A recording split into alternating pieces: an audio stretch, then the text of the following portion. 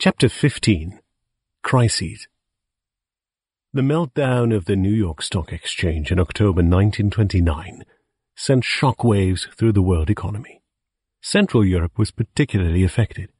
Corporate profits in Austria had been squeezed under the combined impact of increased taxation and labor union power. As a consequence, private entrepreneurs were increasingly unable to attract the capital needed to cope with the changes.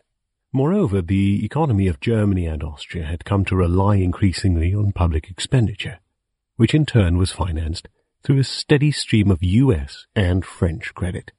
The main players in this process were not the federal governments, but second-level authorities and municipalities. Loyal to the prevailing socialist ideology of the time, city mayors had used post-war foreign loans as a means to communalize firms, especially in the field of transport and public utilities. The performance of these companies plummeted under the new public management, but this was compensated for by ever more credit from abroad. Until 1928, the inflationary policies of the capitalist West could be relied on for promoting the growth and perseverance of the Central European welfare states. Then the June 1928 stabilization of the franc stopped capital exports from France, and the volume of new foreign loans floated in the United States dropped by some 50% when the Federal Reserve started increasing its interest rates. The party was over. One of Mises's professional duties was to help attract capital to Austria. In the international meetings for the semi-public Kammer, he represented his country and sought to protect its interests by promoting Austria's reputation as a good credit risk. For example, in late March and early April 1930, Mises went on a mission to London to promote an English-language brochure that Hayek's Institute for Business Cycle Research had prepared for the Kammer's propaganda department, what we would now call a public relations office, in London. Mises used the occasion to meet his friends at LSE, although he had not announced the trip to them much in advance, if at all. Thus he missed Robbins, who had been out of town for some time, and then tried to meet him for lunch, but met Meyendorff in King's College on Monday, April 1st. Meyendorff probably introduced him to Alistair Phillips from Trinity College, Dublin. They had also planned to meet Earnshaw, but the latter was not in London. He was also on a private mission. He had to see Margit again. She had never written after leaving Vienna the year before. He somehow learned her address, and they met on his very first evening. She recalled, "From the first look, from the first moment, everything was as it had been before. We both knew it never would change." A few months later, she returned to Vienna, private mission accomplished. Mises's official mission was one of his less successful undertakings. After the Wall Street crash in October 1929, U.S. loans quickly became unavailable for Austria and Germany. Even Mises's persuasiveness could not prevent the crisis from spilling over to Austria. It soon turned out that the Austrian entrepreneurs, crippled by a decade of communal socialism, labor unions, and soaring taxes, were unable to provide relief. Stock markets plummeted all over Europe, and within a year reached an all-time low. As usually happens in a financial crisis, all sorts of real and self-appointed experts advertised their plans to solve the problem. These plans invariably involved increased government intervention. The great panacea was meddling with the gold standard. Several well-intentioned amateurs sent their reform proposals to Mises. Not one of them had actually studied any of his writings. They just sought a renowned monetary expert to give leverage to their ideas. One of them actually proposed a currency based on electricity. Mises usually replied, and in one case even said he would welcome a publication of the gentleman's proposal. A public discussion of these views would be instructive and help to bring about a solution to the present monetary problems. This was no idle talk. He sometimes arranged such discussions himself. A case in point was Charlotte von Reichmann, a young economist from the University of Frankfurt. Unlike the cranks, she had actually read Mises's monetary theory. In fact, she had devoured all of his books and admired them very much. Still, in a doctoral dissertation, she had advocated a substantially different inflationary point of view on the nature of credit, claiming that even paper money credit was true capital.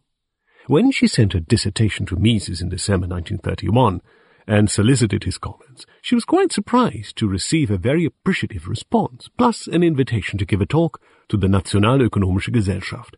She could not believe her eyes when she saw she was invited to give a talk, and her teachers laughed at her, saying it could not possibly be a serious invitation. Mises was only being polite to a student of his friends from the Frankfurt circle, but Mises was serious. When he thanked her for accepting the invitation to Vienna, she exclaimed, "But it is I who have to thank you for letting me rise," as if through the touch of a magic wand from the mass of nameless scientists. In 1930, the Austrian government asked Mises to join an ad hoc economic commission to study the causes of the difficulties that plagued the country. Permanent high unemployment. In 1929, some 200,000, or 14% of the workers in industry and commerce, were without jobs. Numerous bankruptcies, idle production facilities, and the lack of profitability for a large number of Austrian businesses. Mises was one of the 3 members of the anonymous editorial committee that eventually issued the final report of December 1930. Richard von Schüller was the official president of the committee, but he did not take part in the writing. The other 2 members were Edmund Paller, a labor union leader and secretary of the Chamber of Labor, and Engelbert Dollfuss, a rising leader of the Christian Socialist Party who would later become Austrian Chancellor. The report detailed the factors that weakened the competitiveness of the Austrian economy. It pointed out that the inflation years, 1914 to 1925, had produced an inflationist mentality in the Austrian population. Continual increases of prices and incomes were now considered to be the normal state of affairs.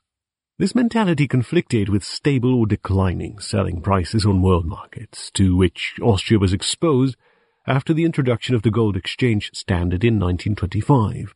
Once on the standard, wholesale prices could be increased only for local products and only to a limited extent, while production costs continued their increase.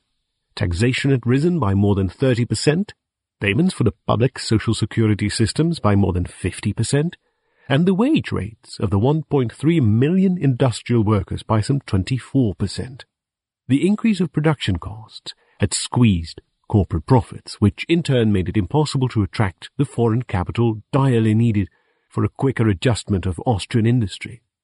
The committee therefore recommended a reduction of public expenditure and of public revenues, as well as renegotiation of wage contracts in order to reduce total labor costs.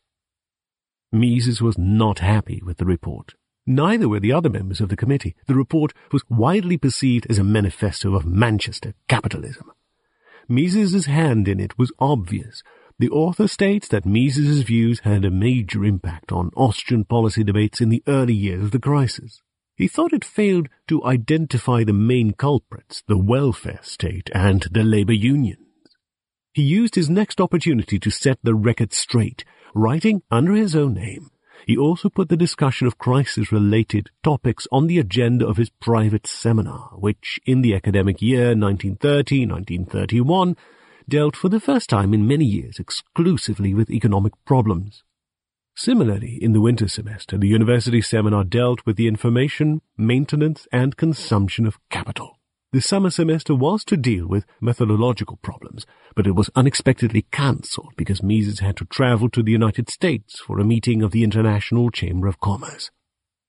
These sessions were far more satisfying for Mises than were the public debates into which he had been drawn by his reputation as Austria's greatest monetary theorist. During the crisis, he confronted some of the more influential money cranks in public debate. He argued that the Great Depression was more lengthy and severe than any former bust because it resulted from the combined effect of inflation and the regimentation of businesses. In one of his public appearances in late October 1930, Mises debated Robert Eisler, an Austrian economic historian affiliated with the Paris office of the League of Nations.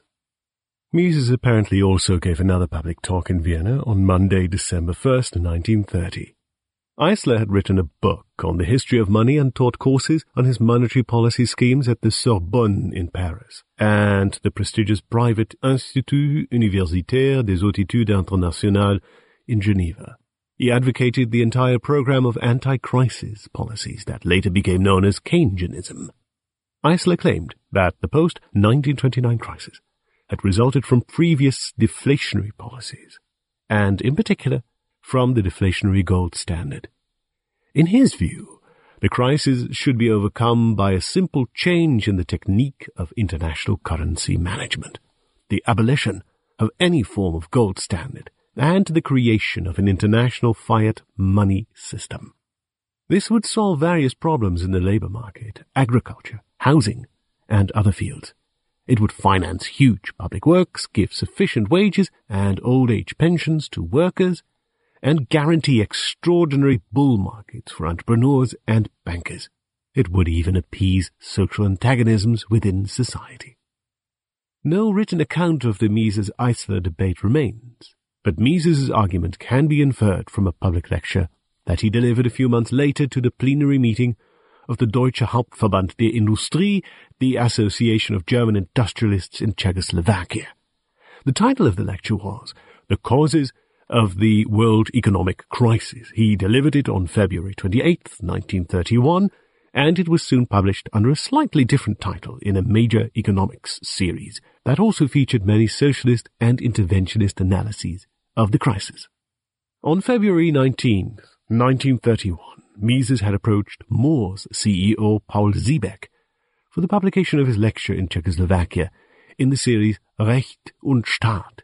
Siebeck was glad to accept this proposal, and by March 2nd, they had agreed on the terms.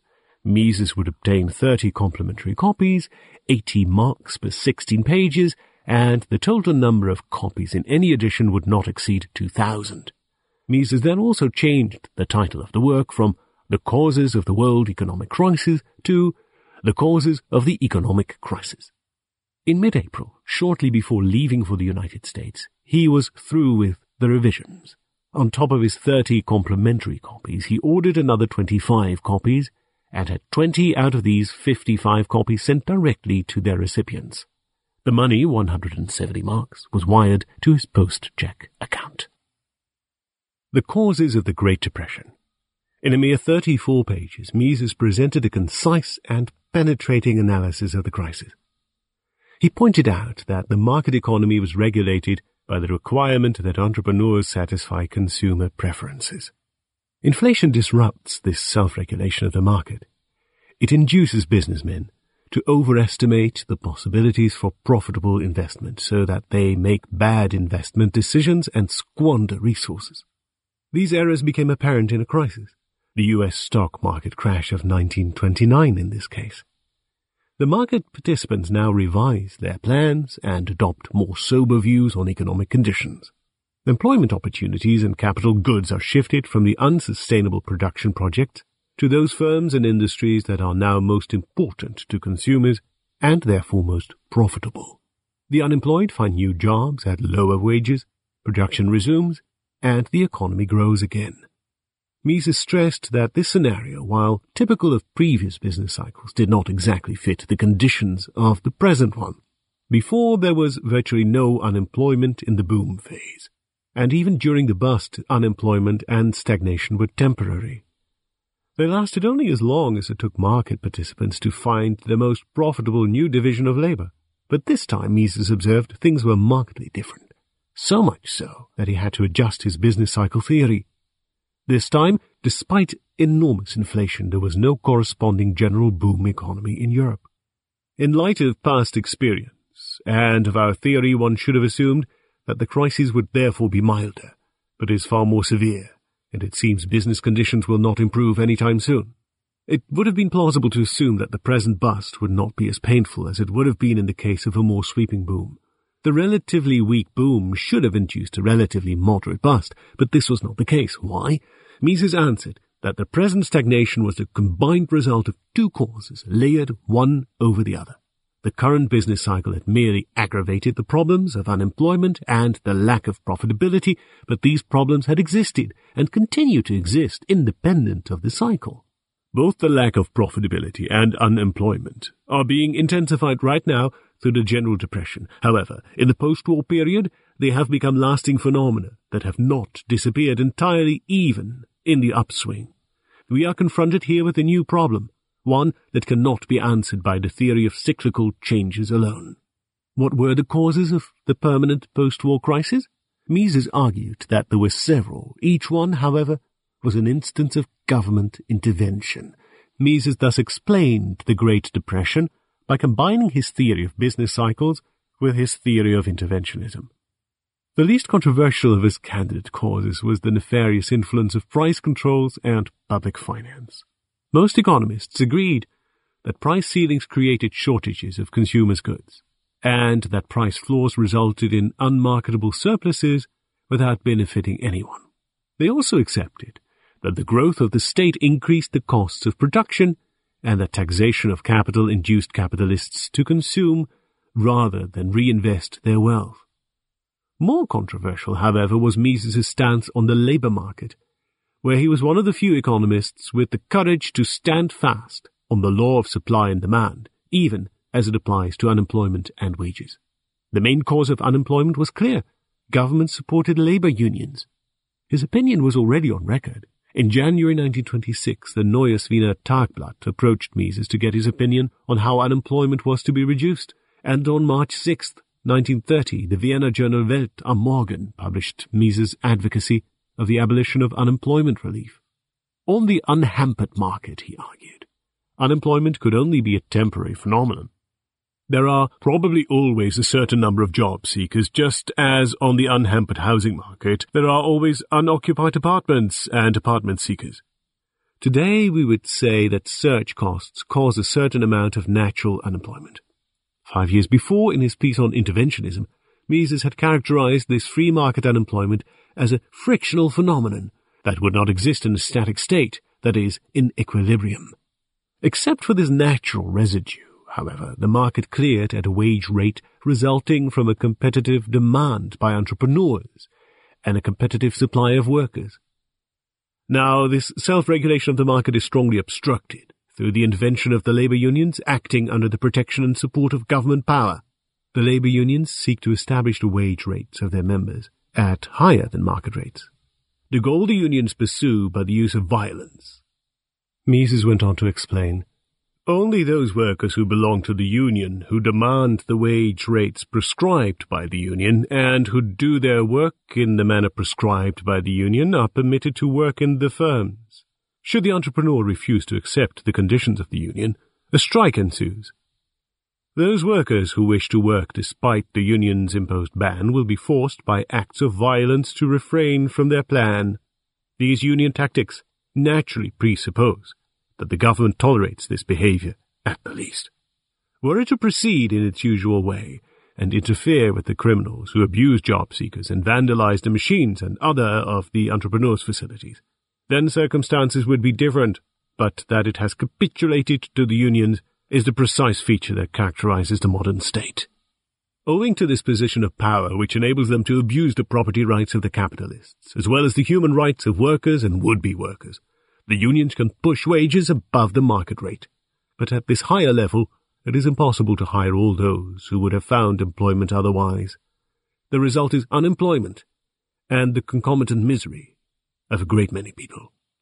For some time the masses might tolerate their immiseration, but sooner or later they would demand jobs. Even the unions could not resist such a large-scale popular movement, and therefore the institution of tax-financed unemployment relief was created. He concludes, unemployment is a permanent and mass phenomenon, results from the labor union policy of pushing up wage rates.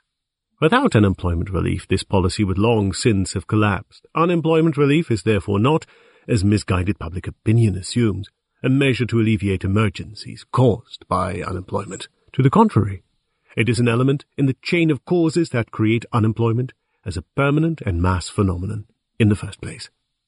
In short, the crisis had turned into a Great Depression through government interventionism, and this economic calamity in turn accentuated political antagonism within states and between states, spurring yet another round of destructive policies. How to break out of the vicious circle? Mises argued that ultimately there was no choice but to abolish all government intervention and to confront union power head-on.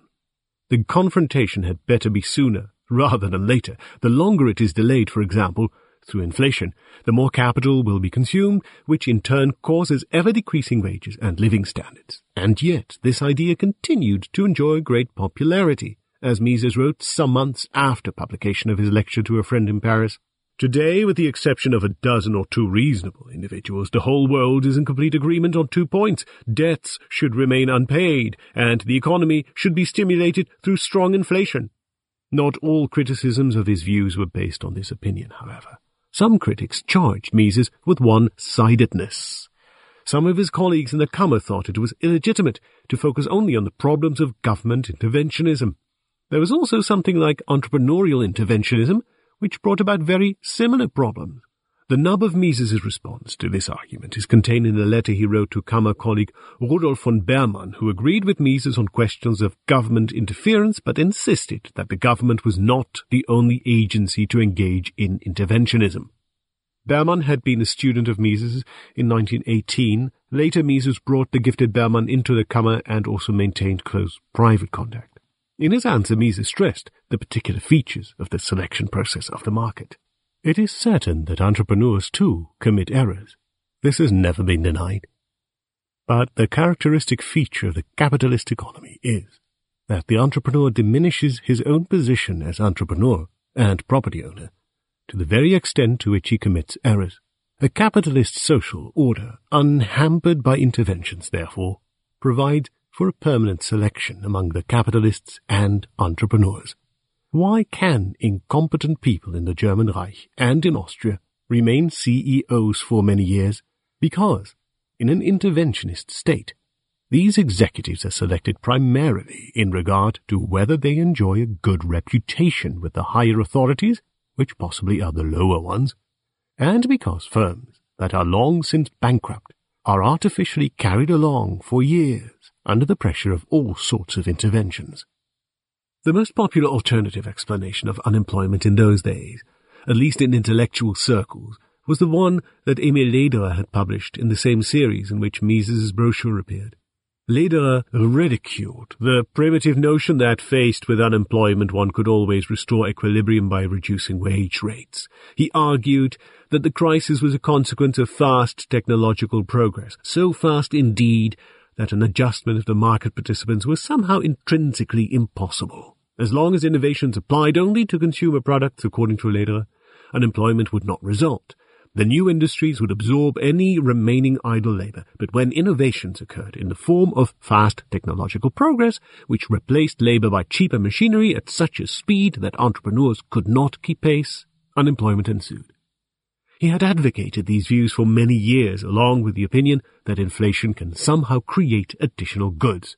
The problem with this argument was not only its implicit premise that entrepreneurial speculation could not possibly keep up with fast technological progress, but the even deeper assumption that technological progress could somehow take place independent of entrepreneurs. In a chapter that Mises contributed to a Festschrift for the Dutch professor C. Averijn Stuart, he discussed why the very idea of technological progress outpacing adjustments was completely baseless. Mises pointed out that capital was inherently conservative in the sense that the value of the existing capital structure forced the entrepreneurs constantly to weigh its maintenance against its displacement. It is not the case that any new technology merely by virtue of being technologically superior to those presently in use would displace the older ones. Such a complete replacement would occur only if it were warranted by market prices.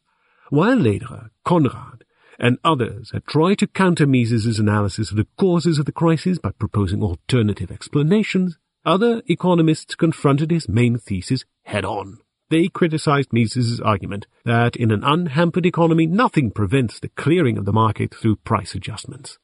Erich Carrel claimed that each change of supply and demand would induce cumulative Wickselian effects that amplified the initial disequilibrium. And Wilhelm Röpke argued, in the present phase of the crisis, it seems to me it is wrong to expect that a reduction of the level of wages could re-establish equilibrium.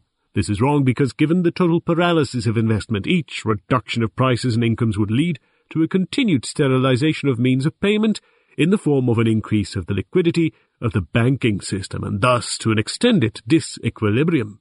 Mises and his fellow travelers apparently do not sufficiently take account of the fact that today we have monstrous productive reserves that are unused. In other words, we have a gigantic capital surplus that requires credit expansions to become visible. For this reason, it is not correct that government investment would deprive the private economy of its means. The paradoxical fact, which cannot be grasped on the basis of purely static ideas, is that the means of the private economy would thereby be multiplied. Mises had anticipated this line of argument in The Causes of the Economic Crisis. He noticed that some economists had come up with a new theory of how inflation could be beneficial.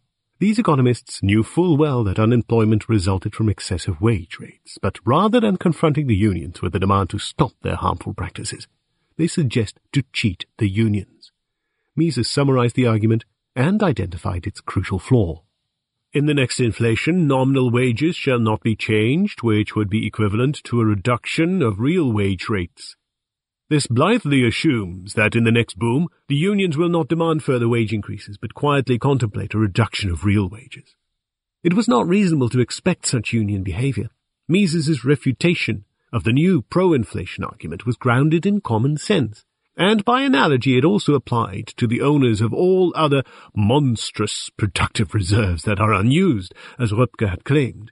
It was unreasonable to assume that these owners would quietly contemplate a reduction of the real prices they obtained for selling or renting out their resources. But in the heated atmosphere of the early 1930s, with growing economic problems and a ruling statist ideology presenting government action as a panacea, reasonable argument was rare and dissenters were highly unpopular. As one reviewer of The Causes of the Economic Crisis explained, the labor unions have become so powerful and such an important political factor in state and public opinion that nobody ventures to tell the truth. Neither the journals, which seek to avoid being accused of antisocial sympathies, nor the government, which is afraid of becoming unpopular and of exposing itself to the unfettered demagoguery of all these parties that, not surprisingly, attract the masses with their bellicose cries against any reduction of wages. The plague of political correctness existed well before the end of the 20th century. Some of Mises's critics could not help admiring his courageous stance faced with overwhelming opposition. Eugen Altschuler, while calling Mises one of the most extreme representatives of liberalism, admitted that he was unafraid to argue consistently. Another reviewer said, "The Vienna Professor Mises, who has been called the last knight of liberalism, fights indefatigably against government intervention in the market process." Even an otherwise fearless ally like Fritz Wolfram criticized him for stressing labor union intervention as the primary factor responsible for the crisis. Wolfram would have preferred Mises to stress other factors, such as price controls, because everybody is better at recognizing a fault in others, and, after all, our purpose must be to enlighten the broad masses. Enlightenment of the broad masses. Often, Mises felt that it was precisely the elites who were in need of more light. A case in point was his 1931 trip to the United States and Canada, where he took part in a Congress of the International Chamber of Commerce, ICC, and met many other colleagues and economists.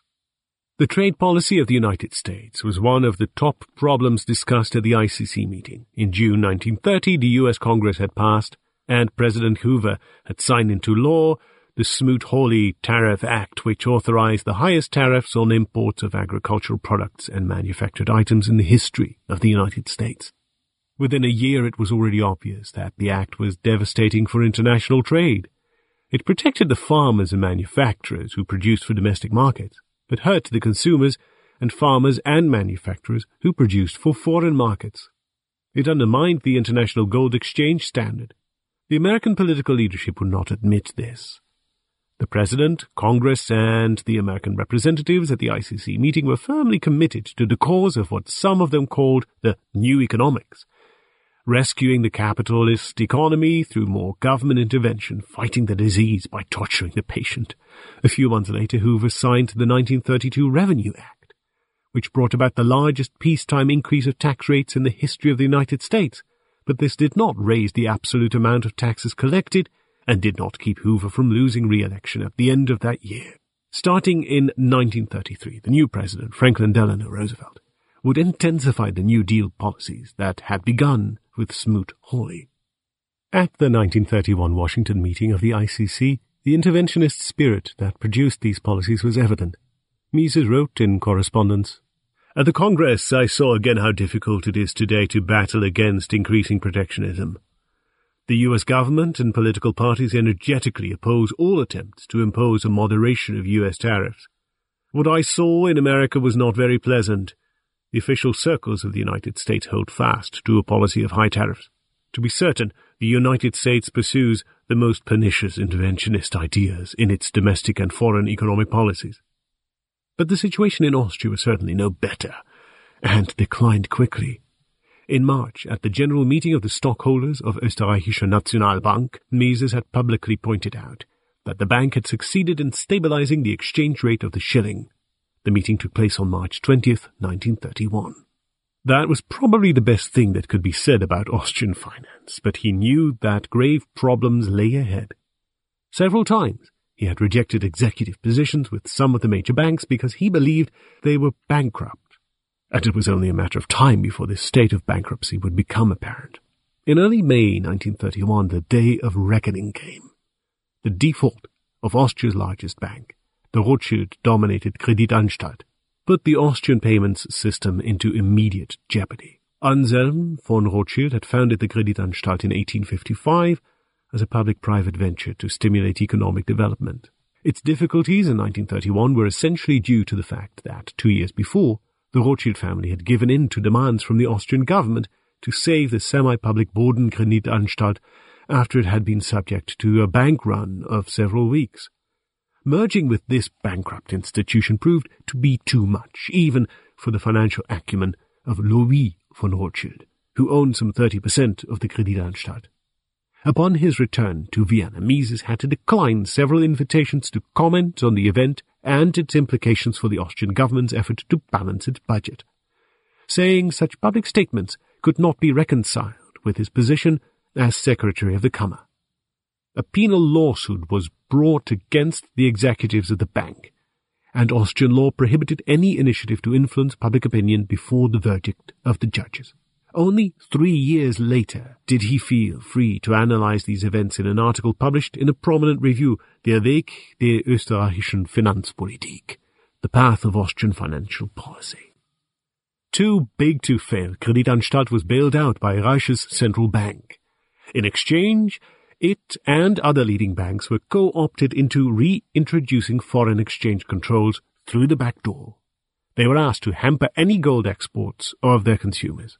Mises must have felt this resurgence of mercantilist ideas was the beginning of the end. To the editor of Deutsche Wirtschaftszeitung, one of the journals that had solicited a comment, he confided, "Our financial situation is far worse than the official view admits, and yet Parliament opposes any hard-hitting measures out of concerns for the voters, in particular the many civil servants."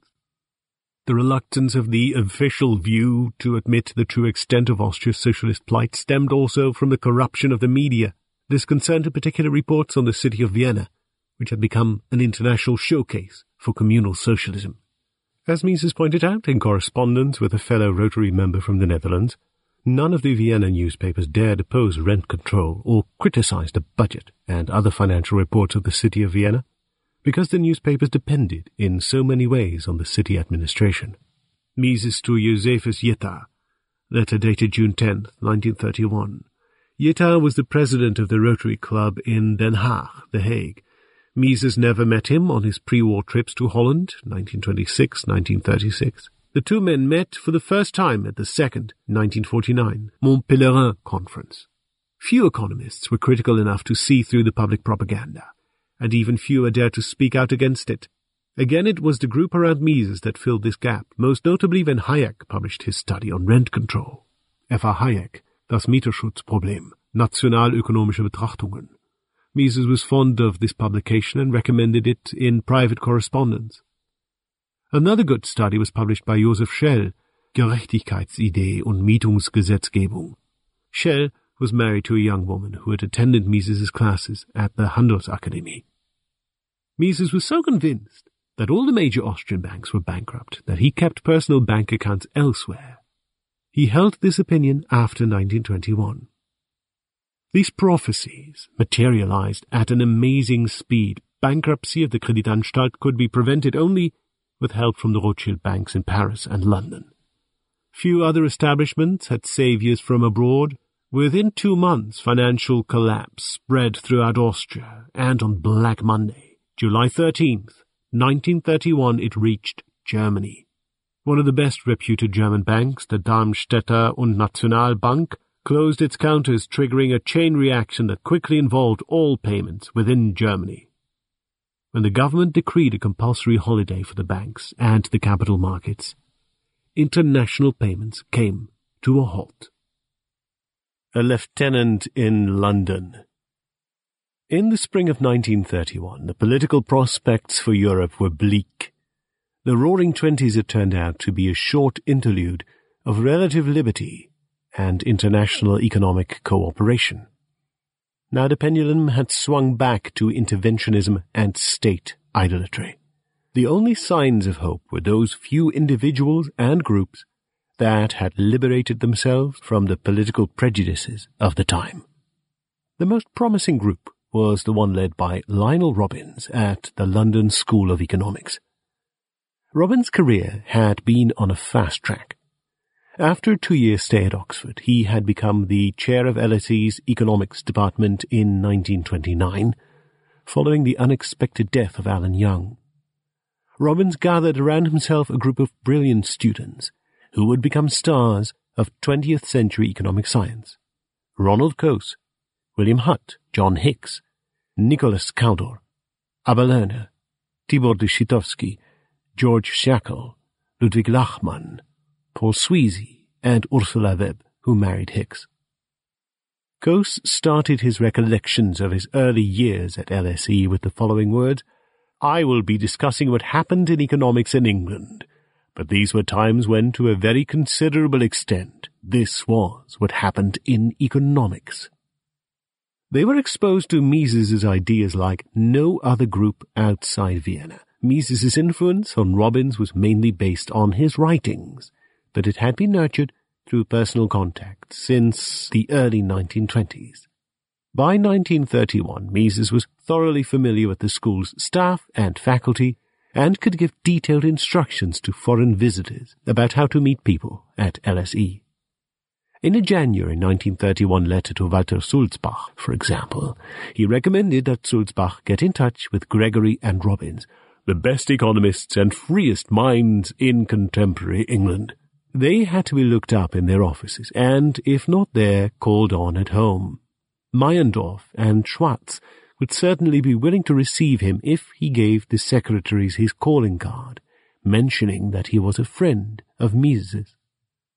He recommended the same procedure to solicit the assistance of Mr. Hedekar, the librarian.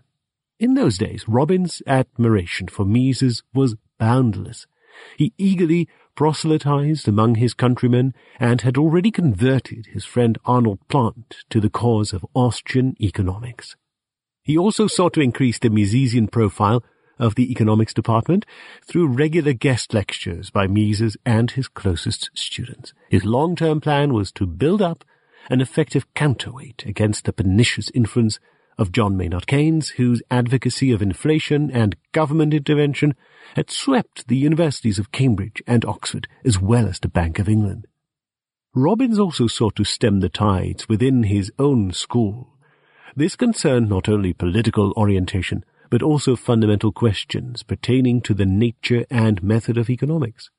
For years, LSE's management had sought to make the school a center of economic research in the image of mathematics and biology.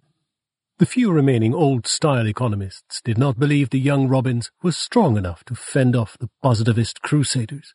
But then an unexpected opportunity arose when Hayek visited the department in late January and early February 1931 to present his theory of business cycles, which was based on an elaboration of Bohm-Bawerk's theory of capital. It was Hayek's first personal encounter with Robbins, who had known him only through his writings. Martha Brown later said that Robbins had tried for years to get Hayek to LSE. Robbins had liked in particular Hayek's critique of the doctrines of the American economists, William Truffin Foster and Waddell Catchings, two highly influential champions of the notion that excessive savings might prevent economic growth.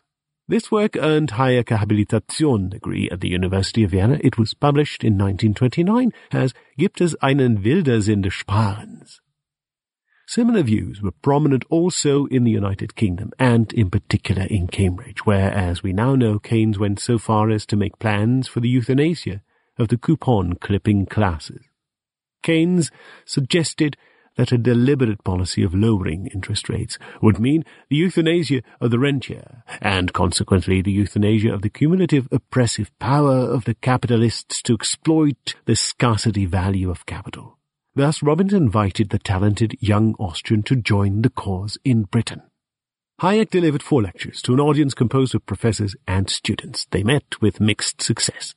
The senior faculty, most of whom did not know much about Austrian economics, found Hayek's tall figure far more impressive than his arguments. But the younger audience members were stunned. Robbins had prepared his students to receive a revelation from the epicenter of theoretical research. And under the impact of such passionate guidance, they indeed felt that Hayek's lectures were a great success. One of them, later to become a Nobel laureate, wrote about them in retrospect. They were undoubtedly the most successful set of public lectures given at LSE during my time there. The audience, notwithstanding the difficulties of understanding Hayek, was enthralled. What was said seemed to us of great importance, and made us see things of which we had previously been unaware. After hearing these lectures, we knew why there was a depression. Most students of economics at LSE and many members of the staff became Hayekians, or at any rate incorporated elements of Hayek's approach in their own thinking. Robbins himself later characterized the Hayek lectures as a sensation that was at once difficult and exciting.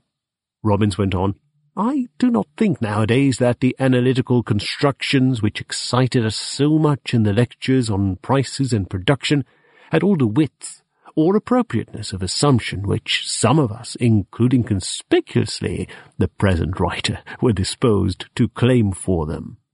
He immediately prepared their publication and began lobbying to get Hayek a position at LSE. Hayek, probably at the behest of Robbins, wrote a review of Keynes's treatise on money and sent the manuscript to Robbins, who was the editor of LSE's journal Economica. The Cambridge Economist's book had just appeared in December 1930, and Hayek's review of it was brilliant and devastating. Robbins now persuaded LSE director William Beveridge to make him an offer. Hayek became the Tuck Professor of Political Economy. His lectures were published under the title Prices and Production, and his review of Keynes's book appeared in Economica. The last knight of liberalism had found a worthy lieutenant in London.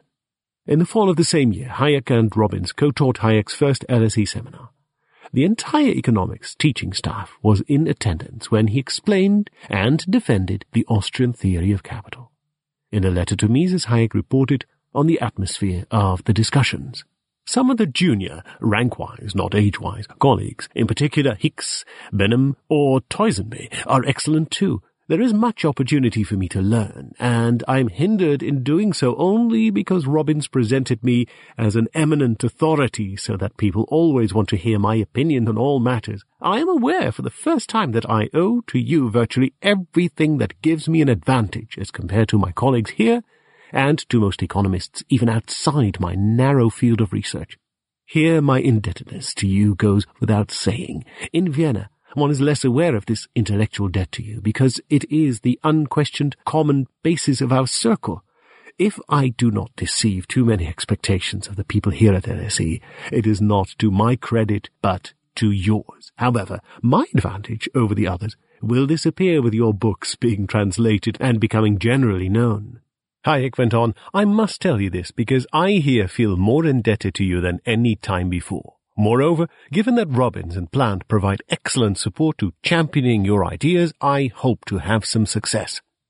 Mises was certainly happy with this development, commenting on the work of Hutt, one of Robbins's students who had just published a revisionist account of the impact of capitalism on the condition of the 19th century English working classes, an account that was devastating for the established view that the free market had worsened the plight of the working poor. He wrote in December 1931, In England, one can observe a decided turning away from the atheoretical direction. The movement that today is centered in the London School of Economics and in the person of Robbins will have the greatest scientific and political impact. Robbins and Hayek in turn encouraged their Viennese Meister to visit London more frequently. Mises had a standing invitation to stay at Robbins's home. Hayek argued, "Here you have at least as many honest admirers as anywhere else, and it would be good if you could reinforce the influence that you exercise anyway through frequent personal visits." The absolute high point of Mises's impact was reached with the publication of Robbins's Nature and Significance of Economic Science. Sending a copy to Mises, the author called it a modest attempt to popularize for English readers the methodological implications of modern economic science, and he apologized for my crudities of exposition. But the love affair between LSE and Misesian economics did not last. The new Austrian doctrines had initially benefited from their exoticness and novelty, but their policy implications prevented certain long-term conversions. A case in point was William Beveridge, who during the late 1920s had been infected by Robbins's enthusiasm for the logical rigor of Mises's writings, which had made him more tolerant toward classical liberal policy prescriptions. He was a notorious champion of intervention, most notably in the free labor market. But by the time Hayek delivered his inaugural lecture in early 1933, Sir William had become again a socialist of the purest sort. Hayek surmised that this was an emotional reaction to Gemeinwirtschaft, which he had just read and not understood. Said Hayek to Mises in a letter dated March 10th, 1933. Mises replied, "I'm sorry that the impact of Gemeinwirtschaft on Sir William was not the intended one. By the way, has he already read the English version?" Mises to Hayek in a letter dated March 17th, 1933. Thus, the manuscript must have been available by March 1933. Beveridge's opposition could explain why the book came out only in 1936. Hayek himself was instrumental in turning the LSE group away from Mises and toward the emerging verbal Walrasian movement that had begun in Germany a decade earlier under the leadership of Wieser, Kassel, and Schumpeter. Given Hayek's background, this was hardly surprising. His economic thought had been nurtured in the classes of Friedrich von Wieser, and he had never made a secret of this intellectual heritage. Mises knew this perfectly well. Significantly, he hailed Hayek's article on capital consumption as the best and clearest of all his writings, after Hayek had published his two early books on money and the trade cycle. Hayek not only stressed the common features of the Austrian and the Lausanne schools, but also believed the latter to be far more technically advanced and therefore better suited to deal with the more demanding problems of economic analysis, in particular with the problem of value imputation. He would have presented these views from his very first LSE seminar on capital theory, where he must have found the ready support of the young John Hicks, who at that time had already embarked on his project of bringing Walras and Pareto to LSE. Hicks had taught advanced classes in economics from 1929 onwards. That is, from the moment Robbins assumed leadership of the department. Their combined influence came to be felt most notably in the second edition of Robbins's Nature and Significance of Economic Science, which appeared in 1935. While the first edition almost completely neglected the Lausanne school, the new edition was replete with references to mathematical economists. Hayek acquainted Robbins's group with the views of the fourth-generation Austrian economists. He championed the notion that general equilibrium theory was the state of the art, and that all verbal economists, including Mises, worked within the very same framework. They were convinced that all further elaborations had to depart from here. Morgenstern and Hayek most vividly felt the need for reform, but neither of them grasped that the alternative was already at hand.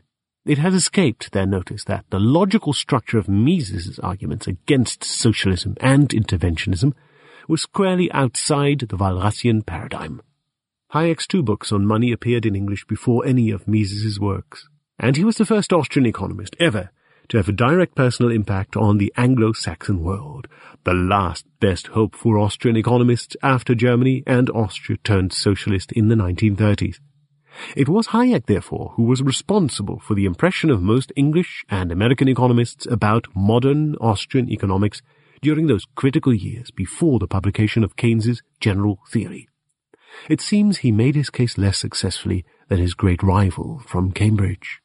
Hayek later regretted that he had not refuted Keynes's general theory in 1936 as he had done earlier with his treatise on money, and he seems to have believed that his failure to do so was crucial to the success of the Keynesian revolution.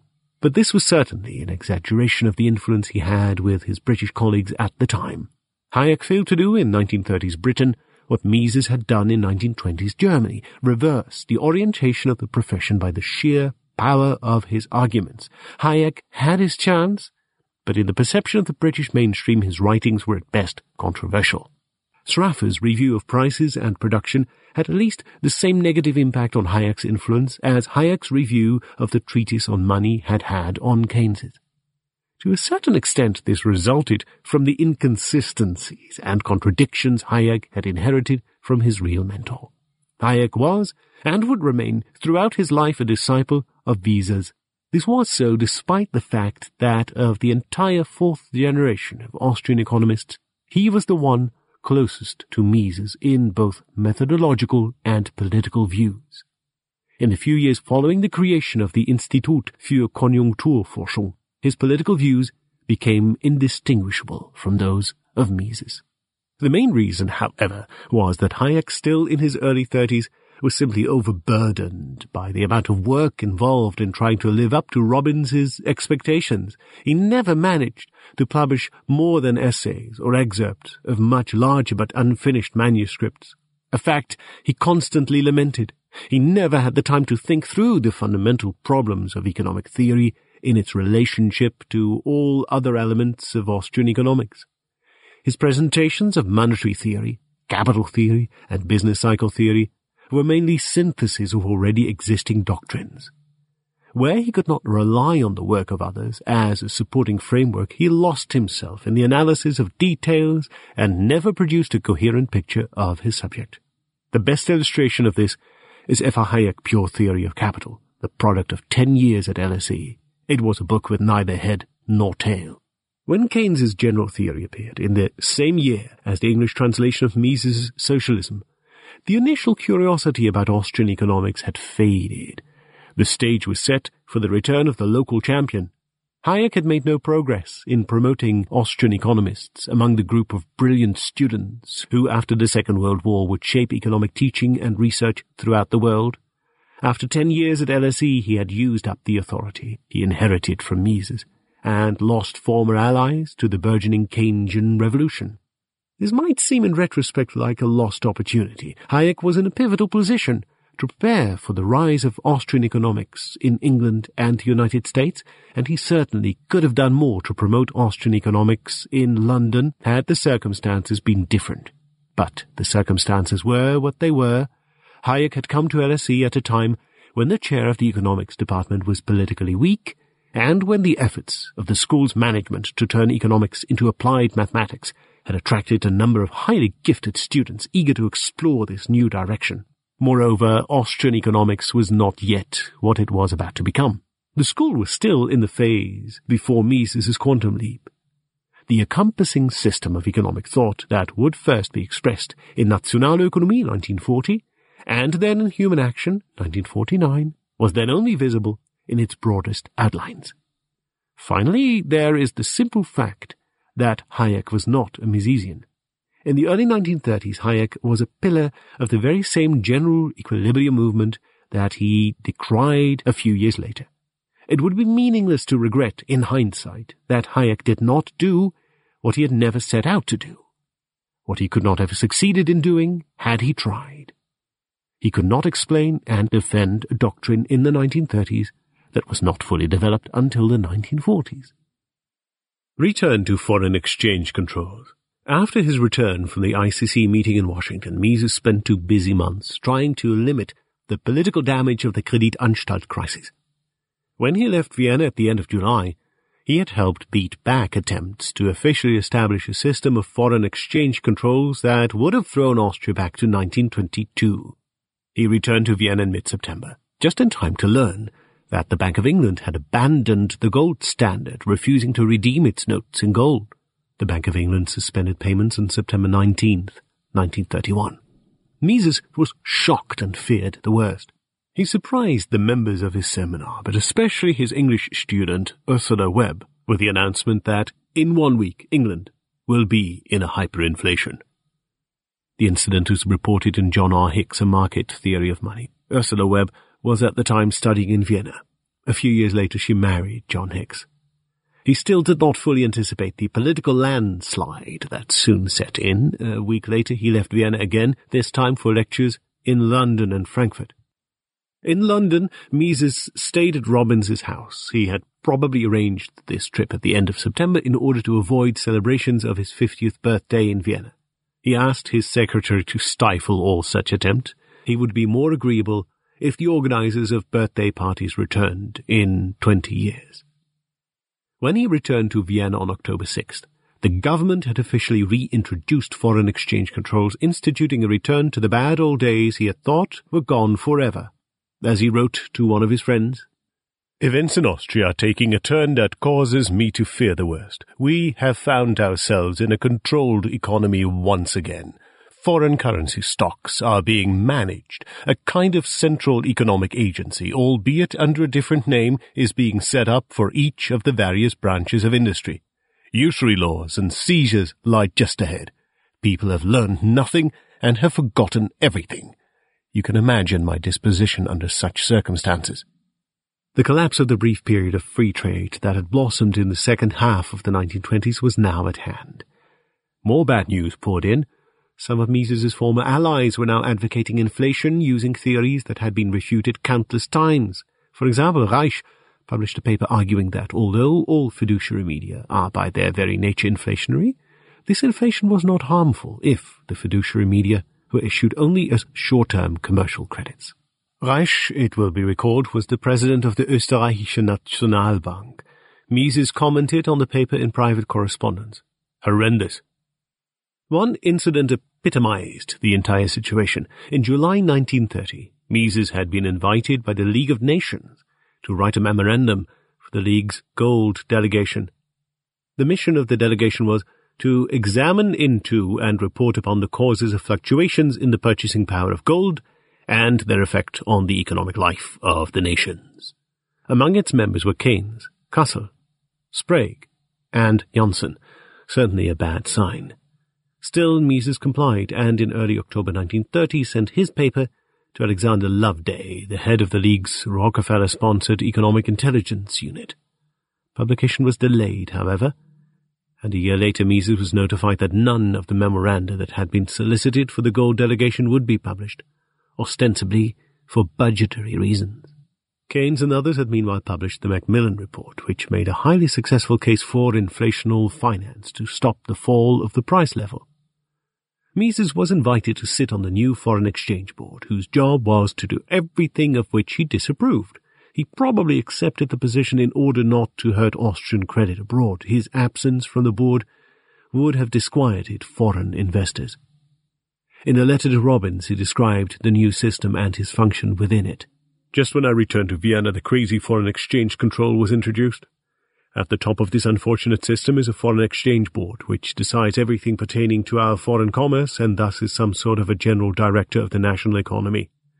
I am the only non-interventionist member of this body, into which I fit as well as into the executive council of the Third International in Moscow. There is a general enthusiasm for new interventionist measures and for state capitalism and hyper-interventionism. Any resistance against this policy is peremptorily opposed by pointing out that England too is now going to adopt a policy of high protective tariffs." The original German term for the board was Devisenbeirat, or more explicitly Beirat für die Devisenzuteilung in der Nationalbank. The power of the board was soon cut back quite drastically, possibly as a consequence of Mises's agitation from within. Only 2 weeks after Mises had presented it as a central planning bureau in a letter to Robbins, he wrote to Hayek that the board was a totally superfluous institution since it has no power, and that he regretted having agreed to spend his time there. Still, a board position seems to have been powerful enough to influence the allocation of foreign currency to individual firms, giving Mises the unwanted power to grant favors to special interests.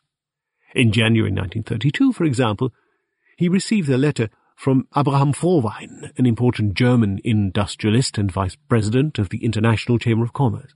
Frohwein owned a silk factory in Vienna. The firm's activities depended crucially on access to foreign currency to pay for imported raw materials. Mises ignored the offer to return any services as a matter of course, and instead referred Frohwein's representative to a colleague on the board who was responsible for the silk industry. After the war, Frohwein became the honorary president of the ICC and remained on good terms with Mises.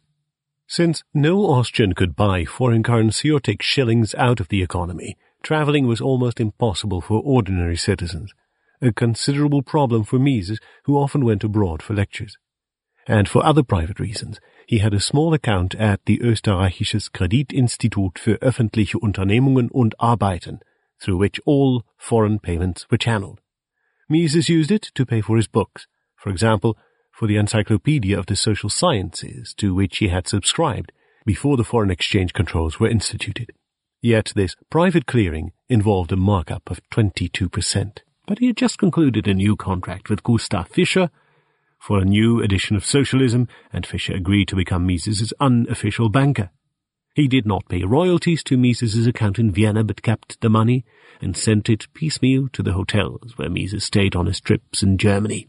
This is how Mises was able to participate, for example, in board and committee meetings of the Verein für Sozialpolitik in Berlin in early January 1932 and in the Verein's annual convention in September of the same year.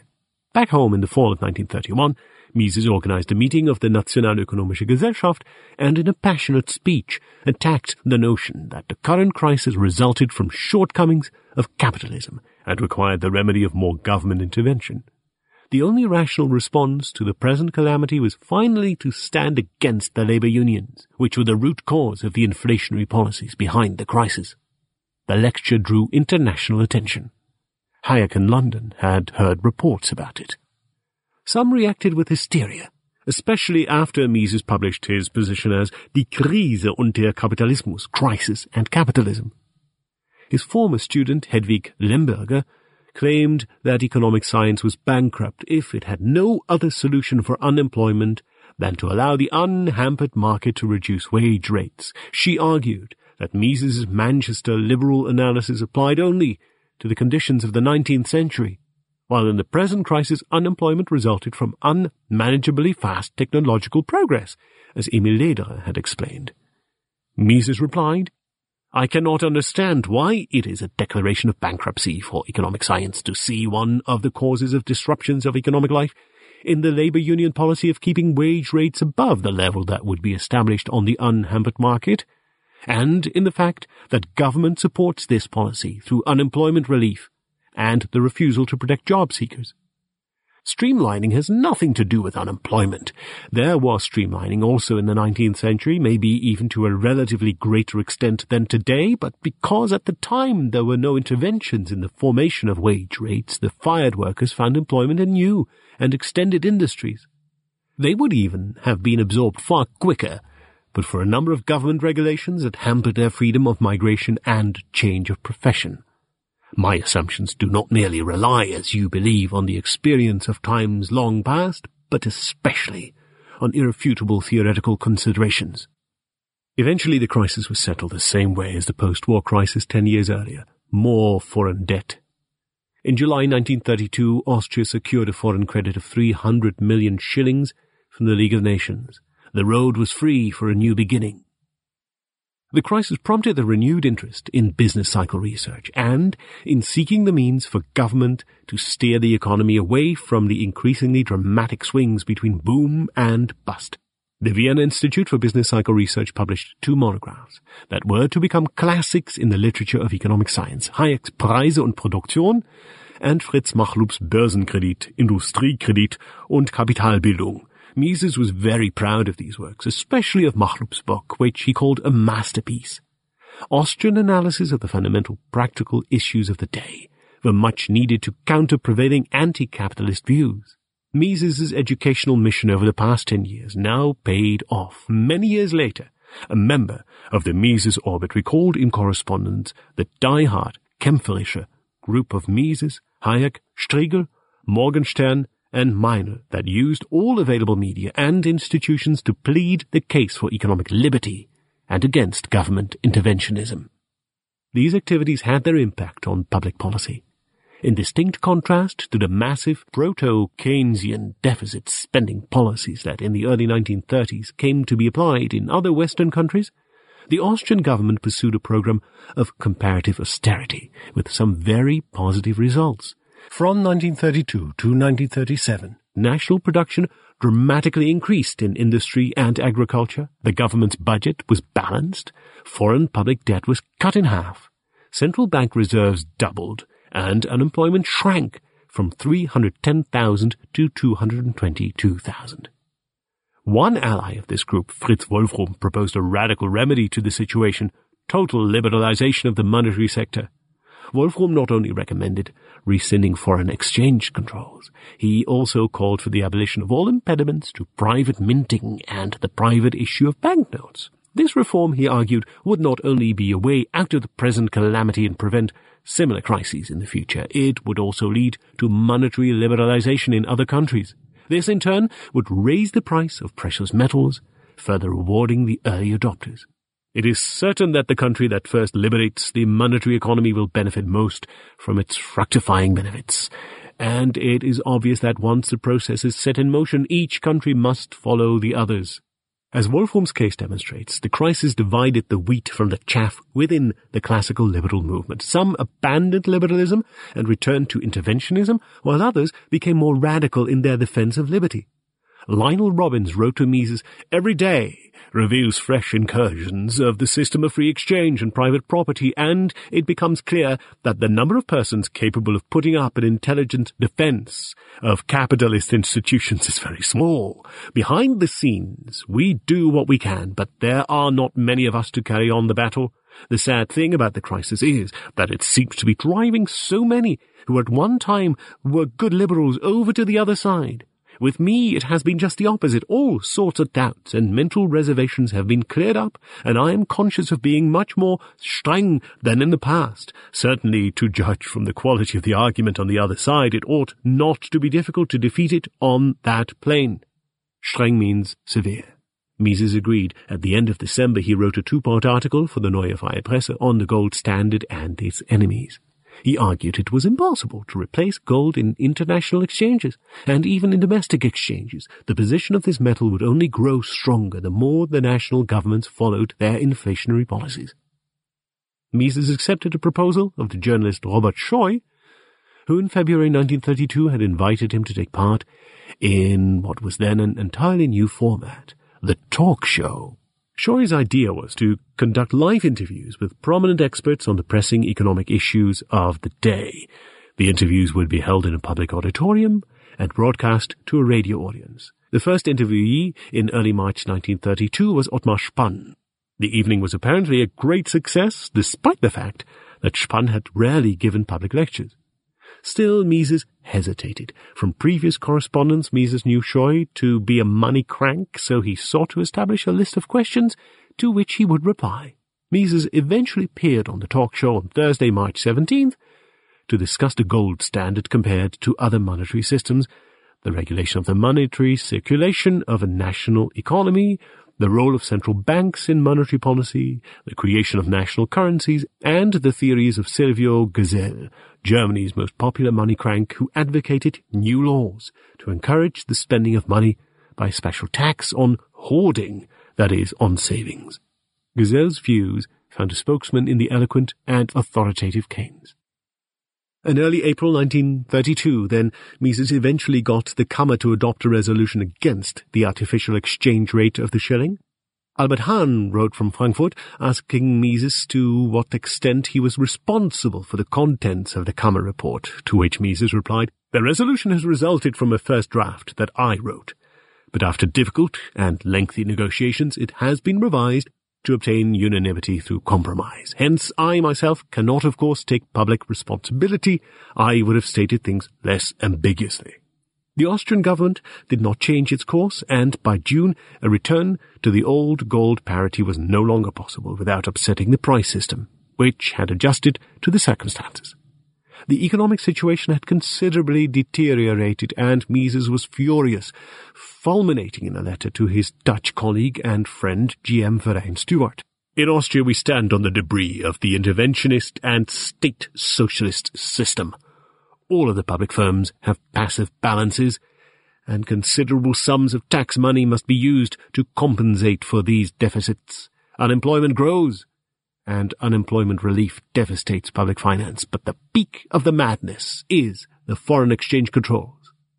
He who seeks to study the consequences of thoroughgoing state socialism, city socialism, and interventionism should pursue these studies in Austria, where we enjoy government interventionism without gaps. We have reached the point where those who merely argue in favor of protective tariffs and against the prohibition of imports are decried as free traders. It was probably in these days that Mises became a metalist. Having supported the gold exchange standard, he now advocated a metallic currency as a way to keep government out of monetary policy altogether. Mises here states that he advocated the classical old gold standard and not the gold exchange standard, and that I changed my mind concerning the functioning of the gold exchange standard as it happened more than 30 years ago. More than 20 years earlier, in the first edition of his Theory of Money and Credit, he had come close to poking fun at the simpletons who believed coins of precious metal were money in some stronger sense than banknotes were. As a young man, he had come across gold and silver coins only as collector's items. His father had a famous collection. He had always understood the merit of a metallic standard to keep the quantity of money independent of political manipulation, but he had never advocated the actual circulation of gold or silver coins. But now the evidence was undeniable. Governments could not be trusted even with the production of money. He remained a monetary metalist for the rest of his life. In a roundtable discussion on the gold standard that took place in January 1948, Mises spoke only once, and only to underline a point made by another speaker. Under present conditions, no return to the gold standard is possible without a return to an effectual circulation of gold coins. If gold coins are employed in daily transactions, if everybody is used to receiving and giving away gold pieces, if people are accustomed to carrying gold coins for retail purposes, the public becomes aware of the fact that gold is the nation's standard money and that the country is under a gold standard. This cognizance is not merely pedagogic value, it enables the average citizen to realize in time whether his government is clinging to sound monetary policies or whether it is tampering with the currency system. The weakness of a gold standard without effectual circulation of gold coins consists precisely in the fact that it makes it extremely difficult for the average citizen to discern inflation in its early stages. An effectual gold coin circulation makes the voter the guardian of the gold standard. This is its main function. He was underlining something said by Spar. Second edition of Socialism. The battles on the political front had their impact on Mises's academic pursuits, especially on his teaching. The 1931-1932 private seminar met more irregularly, or at any rate was less well planned than usual. At least some of the sessions apparently dealt with the theory of capital and the business cycle, featuring lectures by Machlup, Morgenstern, and Bloch. His university seminar now focused on methodological problems of the social sciences.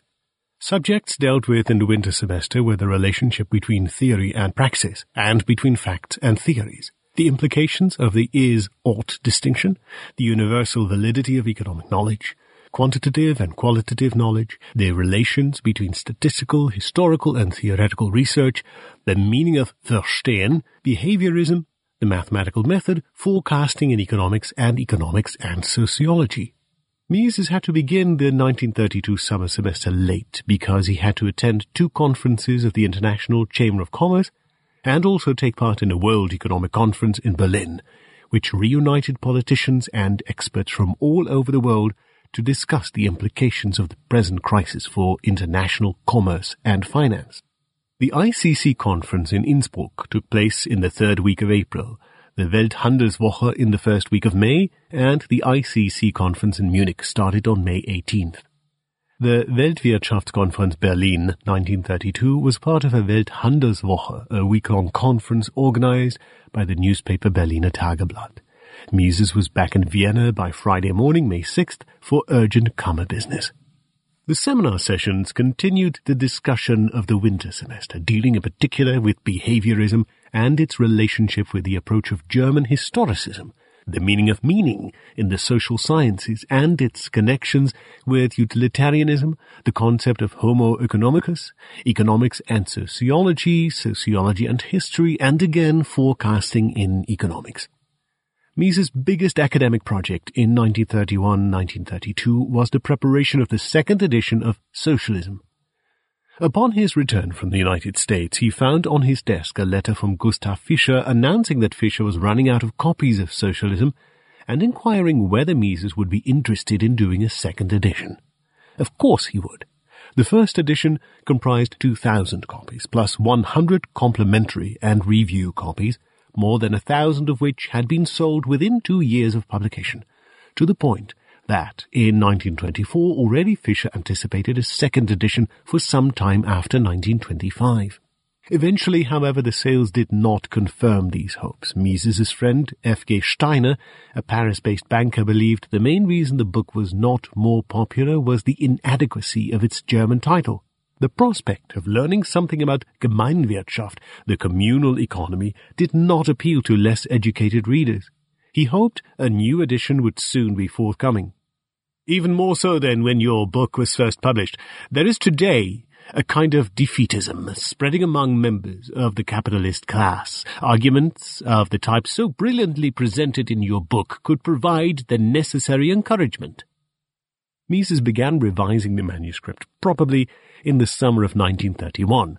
In order not to increase the length of the book, he had to cut some parts to compensate for additions. Following suggestions by Robbins, for example, he added a comment on the impossibility of syndicalism, and also added a discussion of Heymann's Mehrwert und Gemeinwirtschaft 1922 as an appendix to the new edition. Mises in fact reproduced in his book the entire survey on recent contributions to the analysis of socialist calculation that he had published some years before in the archive. The passages on Heymann stress the dynamic nature of the problem of pricing. Prices for factors of production cannot simply be imputed backwards from the prices for consumers' goods, since the entrepreneur produces for future consumption, and future prices for consumers' goods cannot be directly inferred from present prices. Mises sent the first 405 pages of the revised manuscript to Fischer at the end of October 1931. Then the process slowed due to Mises' greater involvement in the campaign against foreign exchange controls. In order not to lose too much time, Mises had asked 4 friends to help him review the proof pages. The division of labor worked well, and on February 26, 1932, Mises sent the last pages to Fischer by courier. Fischer received it the next day and immediately forwarded it to Lippert and Company in Naumburg. A month later, Fischer held the first copies in his hands, and on April 1st, Mises received his complimentary copies in Vienna. He received 30 complimentary copies of the book, 10 of which were hardcover. 20 of these, 6 were hardcovers, were sent to Vienna. Mises had Fischer send the remaining 10 plus 9 more copies, for which he himself paid, to the following people. Hardcover copies went to Robbins, Anderson, Sulzbach, and Beveridge. Paperbacks went to Gregory, Hayek, both Verein Stewarts, Adolf Weber, Passau, Wiese, Oswald, Fleuros, Halm, Hahn, Röpke, Wolfrum, Brutzkus, and Lederer. The book was a financial success for Mises. He received a prepaid 15% of the selling price of a total volume of 1,500 copies, and with royalties totaling 4,050 marks. But the most gratifying result lay in the reactions from both friends and foes who honored the new edition as the leading anti-socialist and affirmatively liberal work within scientific economic literature. One reviewer said, "The battle between individualism and socialism, which by now has been waged almost 100 years, has now entered its final phase. In a few years or decades, at most, victory will be on one side or the other. At the high point of this battle, Mises' book is a crucial action. It is impossible to estimate its intellectual, economic, and, in the long run, even its political implications." Critics charged that Mises had not taken account of the most recent attempt to solve the problem of socialist calculation, but they made no attempt to name or describe these alleged new solutions. Another typical criticism was to qualify Mises' ideas as utopian, some critics apparently felt pity for Mises, whose radicalism had left him few allies. One such critic wrote about Mises's tragic fate. He advocates the liberalism of the so-called classical economists so unshakably and bluntly that he has become an embarrassment to those who would normally agree with him.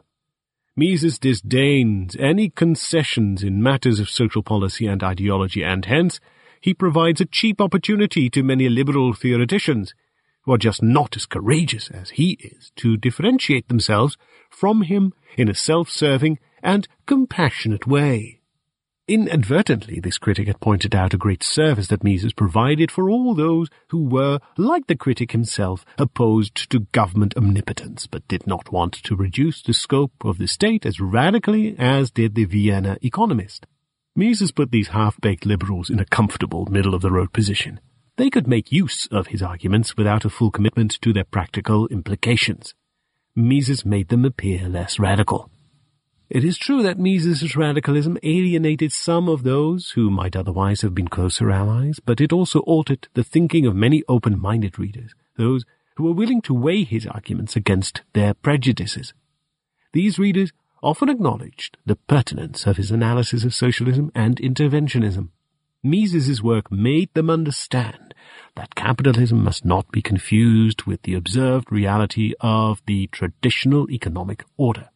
One reviewer said, "Possibly the greatest merit of the work is that it shows that the present-day shortcomings of capitalism, the so-called economic system of individualism, result to a large extent from the fact that, for some time now, we have not had such a system, but ever more distort it in the interest of domestic and foreign policy."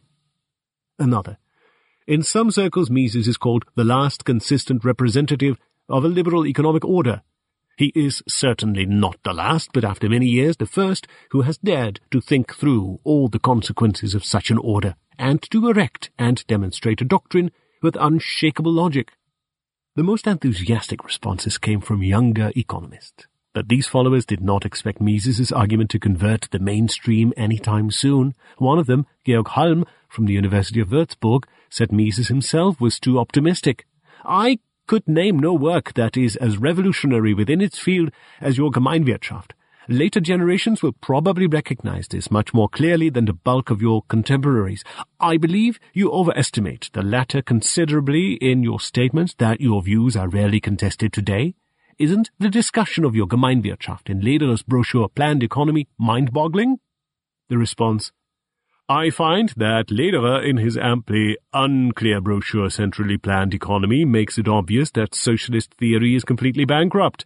In fact, the use of money is, in his eyes, the only basis for economic calculation, but he fails to see that in a society in which the means of production are not privately owned, there is no pricing process for means of production. Moreover, and characteristically, he falls prey to the other error of Kautsky, in that he wants to use past prices as a starting point. The few pages dedicated to this problem deliver nothing new, and are even more confused than the previous justification attempts by socialist writers." Dresden Meeting of the Verein für Sozialpolitik. On January 4th and 5th, 1932, in meetings of the board and of the committee of the Verein für Sozialpolitik in Berlin, Mises met some of these colleagues whom he so overestimated. He had unsuccessfully encouraged Hayek to attend the sessions, saying, "Doubtlessly it will be interesting. Maybe it is the last meeting before the abolition of usury. Brechung der Zinsknechtschaft." The phrase abolition of usury alludes to point 11 of the National Socialist Worker Party program of February 24, 1920. Mises hoped to convince the committee to have value theory and the economics of cartels discussed at the forthcoming plenary meeting in Dresden. Both projects were thwarted when the committee, after a heated debate, decided to set the issue of national autarky, economic self-sufficiency through trade isolation, on the agenda. Mises thought this decision was completely unacceptable, and that it had the potential to destroy the Verein. There was no common ground for the discussion of autarky. Making it the subject of discussion was bound to intensify rather than alleviate the clashes among members. Disillusioned with the Verein's willingness to promote productive scientific cooperation, he did not even plan to attend the Dresden meeting, but changed his mind when he learned from Spiethof that there would finally be a subcommittee meeting on value theory. I have not yet entirely abandoned all hope that it will be possible to do fruitful work within the Verein für Sozialpolitik. All depends on the course of the Dresden meeting and on the new president, said Mises in a letter to Georg Jahn. In preparation for this meeting, Spiethof and Mises edited a volume on the problems of value theory, Probleme der Wertlehre. The chapters of this book were solicited from proponents and opponents of the Austrian theory of value and prices. The selection of the authors ensured that all major points of view could be expressed. Superficially, the great divide was between the moderns, that is, advocates of marginal value theory as the basis of price theory, and the Casselian, Kompart, historicist, Gottel, Marxist, Oppenheimer, and universalist, Spann opponents. This divide was also reflected in the co-editorship of Mises and Spiethof, who were known to be in different camps, but more to the point, the book was part of Mises's strategy to spread the message that economic science was not a matter of mere personal opinion. There are certain fundamental facts on which all past and present economists agreed, despite all the differences separating the various schools. The subcommittee meeting took place immediately after the plenary meeting, which was held on September 28th and 29th, 1932. Mises gave the opening talk, emphasizing that marginal value theory alone was able to explain all economic phenomena, and that the different forms in which the marginal principle was advocated were not nearly as incompatible as the opponents of economic science claim. His speech was subsequently printed without title in Mises and Arthur Spiethof editors' Probleme der Wertlehre, reprinted with the title Der Streit um die Werttheorie in Mises's book Grundprobleme der Nationalökonomie, translated by George Reisman as The Controversy over the Theory of Value. As one newspaper report put it, the meeting was attended by a large delegation from Vienna and by advocates of the marginal utility school working in foreign countries. These participants showed how productively the theories of the Vienna and the Lausanne schools could be further developed. The discussion was less controversial than might have been expected because the main opponents of value theory, Liefmann, Kassel, Spann, and Oppenheimer, had not even come to take part in the meeting. Neither had any of their disciples appeared. This was a remarkable fact in its own right, and was duly noticed in the preface of the proceedings. The debate was then to a large extent a Viennese affair. But the Dresden meeting was also a breakthrough from the point of view of contemporary history. It was a high point of the renaissance of political economy in Germany. During the preceding decade, economic theory had again become palatable in the places of higher learning, where the historical school had for a long time reigned supreme. 3 publications in 1931 epitomized this change and the central role Mises played in it. The most important of these publications was the 3rd edition of Adolf Weber's textbook, which, in Mises's judgment, was the most significant German-language textbook of economics in its day. Weber had sent Mises a copy of his book in November 1931. Mises replied, "I greet the success of your book as a sign that public opinion is beginning a gradual shift in the direction of sound ideas." Similarly, the Frankfurt professor Budge published his textbook on monetary economics, Lehre vom Geld, in which he acknowledged Mises's achievements and critically discussed Mises's views. Mises was very grateful. Some 2 years later, shortly after Hitler had seized power in Germany, Mises stated that his monetary theory had become in Germany, after the First World War, the dominant theory of the business cycle. Last but not least, Georg Halm published a revised edition of the late Ludwig Pohler's standard textbook on capitalism and socialism, based on Pohler's notes. The great bulk of the extensive editions brought a more radical rejection of socialist schemes, bolstered by quotations from socialism and other of Mises's works. In the same year, a PhD student of Halm's in Würzburg, Karl Wagner, defended a doctoral thesis that ripped National Socialist ideology apart and received praise from Mises. Mises said, "Your work needs to be welcomed not only as a scientific achievement, but also as a political deed." Wagner was one of several promising young economists who were eventually swept aside by German National Socialism. The seeds Mises had planted in German soil were in for a long winter. Most of them died during the Nazi episode. Those few that survived experienced a short blossoming in the late 1940s and 1950s and helped re-establish a market economy in the land of Bismarck and Hitler.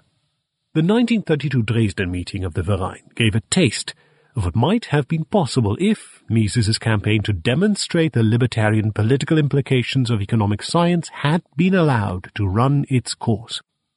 The first day of the meeting featured a session on industrialization and unemployment. Werner Sombart was now a vice president of the Verein and in charge of selecting the invited lecturers.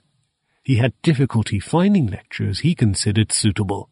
Eventually, he opted for his disciple Manuel Zaitsev of Zurich and for Gerhard Kolm of Kiel, but neither one endorsed the Sombartian line, which presented the massive unemployment in Germany and Austria as a consequence of economization and streamlining in industry. They argued that such technological changes could not cause unemployment on a massive and permanent scale.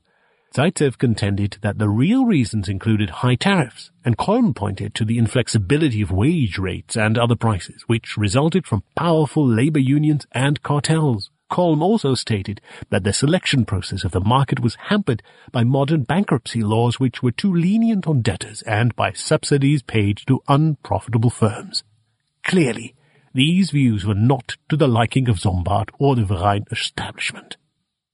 The next day of the meeting, Thursday, September 29th, 1932, demonstrated even more forcefully how much economic common sense had displaced the old allegiance to the interventionist creed.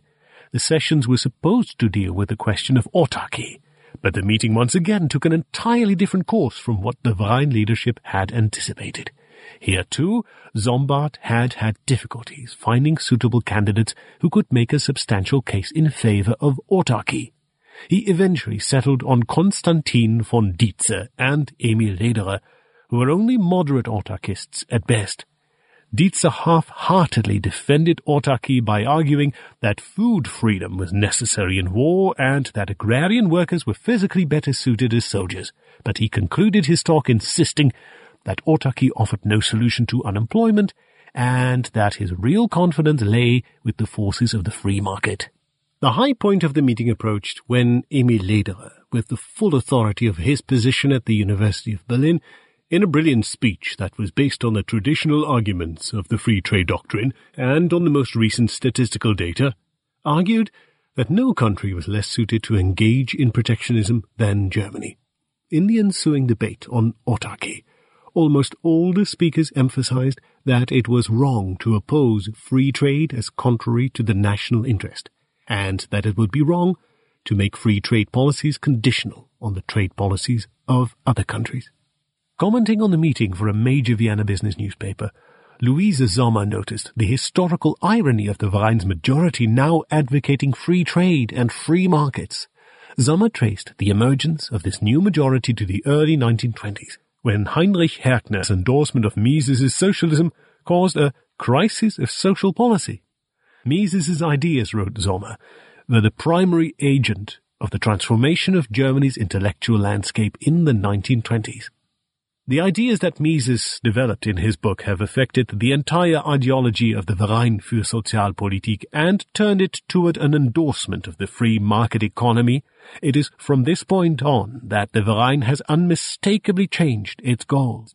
It has now become a battlefield for the debate of questions of economic principle and economic order. It is a milestone of the history of this association that free market ideas have had a renaissance at this year's meeting, that the fight against autarky, against the whole system of restraints and regulations that fetters economic life, has been taken up at the meeting with much energy.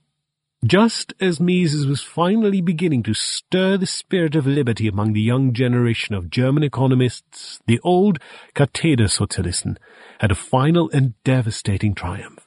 On January 30th, 1933, their intellectual scion, Adolf Hitler, was appointed Chancellor of the German Reich. When the Nazis rose to power, they immediately began with their program of Gleichschaltung, enforced conformity, literally synchronization, whose goal was to subordinate all organizations to the central Nazi organizations that controlled the federal government. Faced with the choice of becoming part of the Nazi apparatus or self-dissolution, the Verein honorably chose to disband in December of 1936. Even more honorably, Mises quit the Verein 3 years earlier in immediate protest against the Gleichschaltung laws. The Verein was re-established after the Second World War in 1948. Mises did not wish to have anything to do with this post-war organization. Mises was also one of the initiators of an international effort to provide new career opportunities to the academics whom the Nazis expelled from Germany. At the end of March 1933, Beveridge and Robbins were in Vienna and met Mises for dinner. Their Austrian friend stormed into the lobby of the Hotel Bristol, breaking the news that the Nazis had fired a number of Jewish academics, such as Bonn, Mannheim, and Kantorowicz. On the spot, the three men discussed what could be done to help these German socialists. Would it be possible to set up relief funds in France and Britain to employ them? Beveridge announced that he himself would oversee a relief action to LSE. Back in London, Robbins organized a meeting of LSE's professorial council, which voted for a scheme of voluntary deductions from staff salaries to finance the relief fund. He also convinced Beveridge to support an even larger scheme, and eventually a relief fund was created on a national scale. In a letter to Mises in which he reported on progress, Robbins praised his correspondent for having seen the practical implications of the new situation and for initiating an effective response. Economic theory completed. In the Dresden discussions of value theory, Mises had emphasized that a productive debate could take place only among those who did not rule out the possibility of a universally valid social theory. Those who excluded this possibility on an a priori grounds were forced to endorse what Mises would eventually call polylogism, the extreme historicist hypothesis that there is no such thing as a generally valid social theory because the structure of the human mind was in a state of constant flux. According to this hypothesis, there is not just one universally valid theory of human action, there are in fact several different logics of action. The most explicit champion of polylogism had been the socialist Joseph Dietzgen, 1828-1888, who had developed a materialistic philosophy independent of Marx and Engels. In 1929, the case for polylogism came into the spotlight of scientific debate with the publication of Karl Mannheim's Ideologie und Utopie. It quickly found support in all political camps. Polylogism was an expedient tool to avoid the scrutiny of arguments, especially those made by economists, and to replace the sober process of reasoning with the emotional appeal of name-calling. Advocates of polylogism could simply declare all theories they disliked as bourgeois theories, without entering into a detailed discussion of their contents and arguments. Not surprisingly, the German racists were eager to adopt the same comfortable strategy to avoid critical debate of the ideology of the Aryan master race.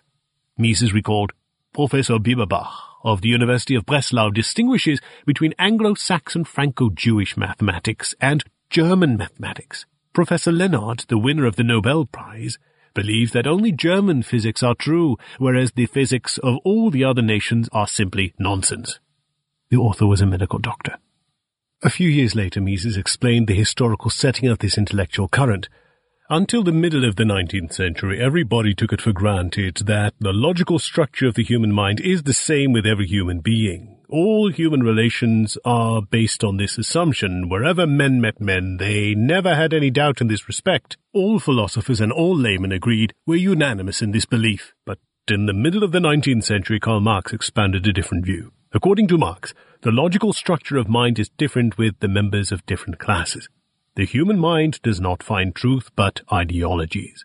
Ideologies seem true in the eyes of the members of the same class, but are meaningless in the eyes of members of other classes. Every class produces its own ideologies, which later are debunked by ideologies of other classes. In this way, Karl Marx stigmatized the philosophy of John Locke as a bourgeois philosophy. Later Marxians called Schopenhauer the philosopher of the rentier class, and Nietzsche the philosopher of big business. Lenin, the founder of the Third International, and Friedrich Adler, the Secretary-General of the Second International, investigated whether the physical theories of Mach are bourgeois or not. The Einstein theory of relativity is branded by some Bolsheviks as bourgeois and reactionary. In this lecture, Mises presented material that he eventually published in Omnipotent Government. In the 1932 debate in Dresden, Mises pointed out that any defense of the polylogistic hypothesis involves a self-contradiction, since the exchange of arguments only makes sense if the logical structure of the human mind is independent of social or racial class. A Marxist, and I understand by this term not only the members of a political party that swears by Marx, but all who appeal to Marx in their thinking concerning the sciences of human action, who condescends to discuss a scientific problem with people who are not comrades of his own class, has given up the first and most important principle of his theory. If thought is conditioned by the thinker's social existence, how can he understand me, and how can I understand him? If there is a bourgeois logic and a proletarian logic, how am I, the bourgeois, to come to an understanding with him, the proletarian? Whoever takes the Marxist point of view seriously must advocate a complete division between bourgeois and proletarian science. And the same is also true, mutatis mutandis, of the view of those who regard thought as determined by the race or the nationality of the thinker. The Marxist cannot be satisfied with separating classes in athletic contests with a bourgeois and a proletarian Olympics. He must demand this separation above all in scientific discussion. The fruitlessness of many of the debates that were conducted here in the Verein für Sozialpolitik, as well as in the Gesellschaft für Soziologie, are to be attributed more than anything else to the neglect of this principle, in my opinion. The position of dogmatic Marxism is wrong, but that of the Marxist who engages in discussions with representatives of what he calls bourgeois science is confused. The consistent Marxist does not seek to refute opponents whom he calls bourgeois. He seeks to destroy them physically and morally. He had only touched on this point, which he now regarded as fundamental, in a paper he wrote for Probleme der Wertlehre, the volume that served as a basis for the discussion in Dresden. In a paper he had written in preparation for the Dresden meeting, Mises had highlighted the wider significance of polylogism, characterizing it as a romantic revolt against logic and science, and pointing out that it does not limit itself to the sphere of social phenomena and the sciences of human action. It is a revolt against our entire culture and civilization. In Dresden, Emil Lederer argued that this argument was considerably overblown. Mises was wrong in assuming that the being generates consciousness theory implied that every single instance of thought is ideology, in the Marxist sense of an intellectualization of economic interests. According to Lederer, nobody claimed that there were no universally valid theories. Logic and mathematics certainly counted, but neither could it be denied that there were other disciplines, the basic categories of which were largely dependent on the historical situation, that is, on the social structure of the time and on the social position of the thinker. Lederer went on, "Now the question is whether economics belongs to the first category of sciences, which totally rely on pure intuition, reine Anschauung, and logic, or to the socially determined fields of knowledge in the sense of modern sociology, or, if you wish, in the sense of Marxism. Herr von Mises apparently shares the view of the physiocrats. The latter believed that the physiocratic theory was as obliging for each rational thinker as the theorem of Pythagoras. Herr von Mises apparently claims the same rank, the same validity for economic theory in its entire scope, and this is what I deny. It is true that economic theory has a kernel that is independent of historical economic developments, but this general or exact or pure theory, for which I feel affinities, is not the theory of economic action per se in all its historical phases. The substance of this theory is a narrow one. It essentially covers the static process or stationary circulation, Kreislauf. It ultimately deduces all consequences from the principle of economizing, as applied to man in his dependency on nature. In his rejoinder, Mises pointed out that static economic theory did not merely apply to static processes, but especially to change. The word static did not mean that the subject of inquiry was a stationary economy. Rather, it referred to a specific method of analysis which studied the implications of a change of one datum, ceteris paribus, that is, under the assumption that all other data remained unchanged. But Mises still had not clarified his views about the epistemological character of economic science. This was the task to which he proceeded upon his return to Vienna, where he finished an essay on the task and scope of the science of human action. Mises planned to publish this piece as the introductory chapter of a new book on fundamental problems of economic analysis. The book would contain various essays he had published in the past 5 years in the fields of epistemology and value theory. The idea was to clarify the very foundations of economic science, not only by a general discussion of its philosophical character, but also by restating the core concepts of value and capital theory. The book would therefore contain both an introduction to economics from the point of view of the philosophy of science and actual economic analyses of value and of inconvertible capital. The first 3 chapters on epistemology consumed some 60% of the volume. The next 4 chapters dealt with value theory, and the concluding essay was his contribution to the Verein Stuart Festschrift. Mises finished revising the manuscript over Christmas 1932 and on January 3, 1933 wrote to Gustav Fischer to propose the book for publication. Fischer did not believe the book would sell well, but agreed to publish it. By mid-April, Mises received the first copies of Grundprobleme der Nationalökonomie, Fundamental Problems of Economics. Almost 3 decades later, Mises' American student, George Weissman, produced a translation. The American edition eventually appeared under the somewhat different title of Epistemological Problems of Economics. His new essay on the task and scope of the science of human action was Chapter 1. It would be the keystone of the system of economics Mises had been working on for years. Taking up Lederer's challenge, Mises argued that economic laws were true a priori on a par with the laws of logic and mathematics. To the present day, this has remained one of his most controversial tenets, but the debate resulted, in most cases, from a misunderstanding of his position. 20th century social scientists typically argued that science was always based on experience, and that any proposition that was based instead on some arbitrary a priori principle was therefore not scientific. Mises agreed. He had been a proponent of a rigid fact orientation since his early years as a student. He had enthusiastically supported Max Weber in the controversy on value judgments, arguing that the proper sphere of science was the world as it is, not as it should be. Mises himself rigorously held to the notion that true science was always concerned with verifiable facts. So, why were his epistemological views controversial? Most other social theorists believed that the facts relevant for the social sciences could be known through observation-based methods of inquiry. Here Mises disagreed. In the tradition of Karl Menger's quest for empirical theory, he believed that economic theory described facts of the real world such as the one that human beings make choices.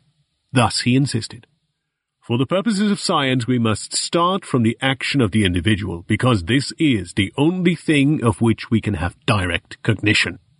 And he also stated, science cannot proceed otherwise than discursively. Its starting points must have as much certainty as human knowledge is capable of, and it must go on from there, making logical deductions step by step. It can begin as an a prioristic science, with propositions necessary to thought that find their support and warrant in apodictic evidence. Or, as an empirical science, it can start with experience. But facts of this sort cannot be observed. It is impossible, for example, to look at choices, to smell them or touch them. Economics is not an empirical science in this sense, but it is a science nevertheless because the facts it deals with are true, even though they are unavailable to the human sensory apparatus. The proper method to analyze them is through discursive reasoning. Mises stressed again his conviction that economics is part of a more general social theory, and now he gave more precision to what this theory was all about. It was a theory of human action. The science of human action that strives for universally valid knowledge is the theoretical system whose hitherto best elaborated branch is economics. In all of its branches, this science is a priori, not empirical. Like logic and mathematics, it is not derived from experience, it is prior to experience. It is, as it were, the logic of action and deed. He went on to argue that the theory of human action ultimately coincides with the science of logic. Human thought serves human life and action. It is not absolute thought, but the forethought directed toward projected acts, and the afterthought that reflects upon acts done. Hence, in the last analysis, logic and the universally valid science of human action are one and the same. How did Mises address Lederer's argument that only a part of economic theory was universally valid, namely, the aspect that dealt with the equilibrium relationship between human action and nature? Mises argued that universal validity does not imply that all laws of human action apply in every single instance of human behavior. Rather, it means that a law applies whenever the conditions specified by it are given. Whether or not they are is an empirical question, but once this is stipulated, the law holds true on a priori grounds. For example, we are unable to grasp the concept of economic action and of economy without implying in our thought the concept of economic quantity relations and the concept of an economic good. Only experience can teach us whether or not these concepts are applicable to anything in the conditions under which our life must actually be lived. Only experience tells us that not all things in the external world are free goods. However, it is not experience, but reason which is prior to experience that tells us what is a free and what is an economic good. Some of the empirical conditions under which human action can take place are universally given. For example, all human actions occur during the passage of time, and all acting persons age in the course of time. Other empirical conditions, such as the use of money, are of a more contingent nature. But however universal or contingent these conditions are, it remains true that once they are given, they cause certain objective effects, which are the subject matter of the a priori theory of human action. Because the theory of human action does not rely on data gathered through the senses, but rather on a priori facts that we come to know through discursive reasoning, it cannot possibly be verified or refuted by experience gained exclusively through observations. Mises highlighted the practical implications of this fundamental epistemological fact. Human action always confronts experience as a complex phenomenon that first must be analyzed and interpreted by a theory before it can even be set in the context of an hypothesis that could be proved or disproved. Hence the vexatious impasse created when supporters of conflicting doctrines point to the same historical data as evidence of their correctness. The statement that statistics can prove anything is a popular recognition of this truth. No political or economic program, no matter how absurd, can, in the eyes of its supporters, be contradicted by experience. Whoever is convinced a priori of the correctness of his doctrine can always point out that some condition essential for success according to his theory has not been met. Each of the German political parties seeks in the experience of the Second Reich confirmation of the soundness of its program. Supporters and opponents of socialism draw opposite conclusions from the experience of Russian Bolshevism. Disagreements concerning the probative power of concrete historical experience can be resolved only by reverting to the doctrines of the universally valid theory, which are independent of all experience. Every theoretical argument that is supposedly drawn from history necessarily becomes a logical argument about pure theory apart from all history. Twilight in Vienna. The discussion of the epistemology of economics was continued in Mises's private seminar in Vienna, where his views found far more opposition and more competently offered than in Dresden. Several members of the seminar, including Felix Kaufmann and Robert Welder, were also members of a discussion group of the positivistic philosophers, the Vienna Circle. These men brought a completely different perspective to the problems, and the clash of their views with the opinion of the seminar director was a highlight in the history of those gatherings. Much of the fame that later accrued to the seminar through the recollections of its prominent participants was due to the methodological debates in the last years of its existence. Mises characterized them as vivid, even outright passionate. The brilliance of the discussions in the academic year 1933-1934 happily combined with the presence of a significant number of distinguished guests. Mises was at this point more than just a well-known author. He was a recognized leader among German-speaking economists. After his election to the board of the Verein für Sozialpolitik in early 1929, the private seminar attracted an increasing number of guests, especially from foreign countries. Alvin Hansen came in 1929, Frank Knight for a stint in May 1930, Carver, Batson, and others in 1931, but the absolute high point was in 1933 to 1934, when 4 scholars from Japan, Ichitani, Midutani, Otaka, Takemura, plus Hugh Gaitskell, Ragnar Norske, Karl Pribram, François Pérou, Gerhard Tittner, and Emanuel Winternitz, to name just the more prominent guests, attended the sessions. During his sojourn in Vienna, Hugh Gaitskell set out to make a new translation of Böhm-Bawerk's Capital and Interest, which was still available only in a translation from the first edition. Mises later recalled that other English economists too were ready to shoulder the task, and even publication was not a problem in these days when the public interest in Austrian economics was at its peak in Great Britain. They abstained from this undertaking because they expected that Gaitskell would execute his plan. But the young man in Mises's Vienna seminar never finished the job. Gaitskell opted instead for an acceleration of his career in politics, becoming Minister of Fuel and Power in the post-war British Labour government. On March 9th, Mises gave the opening talk to a debate that would fill the next 3 months and which more narrowly concerned the question of whether economics was an a prioristic science of human action. Mises presented his case and also addressed the position of Kaufmann, who held that economic science was based on potentially fictional stipulations arrived at through conventions. Mises' paper highlights the reason why his position was not very convincing to the other participants. More than in his previous written essays, he stressed that economic theory was an a priori discipline because it could not be verified or refuted in laboratory experiments. This line of argument was rather unsatisfactory because it seemed to draw epistemological conclusions from a mere technical difficulty. At any rate, it was unpersuasive to the next 4 presenters: Felix Kaufmann, Robert Welder, Erich Schiff, Oskar Morgenstern.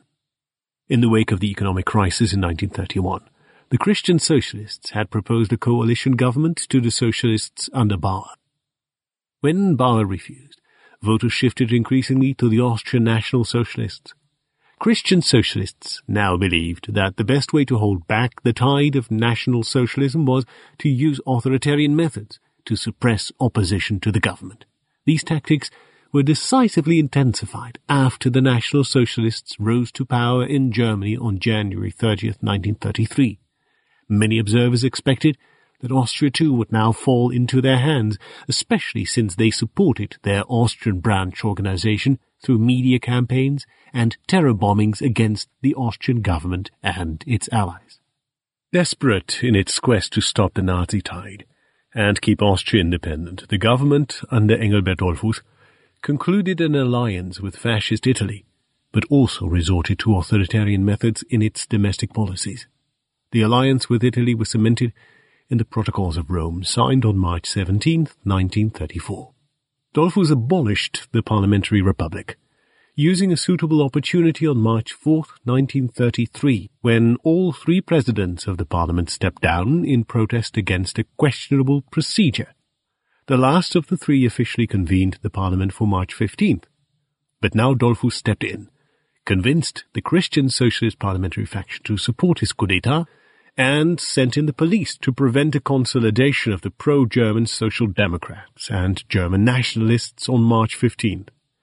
In the course of the next few months, Dollfuss also abolished the Communist Party and the Austrian branch of the German Nazi Party.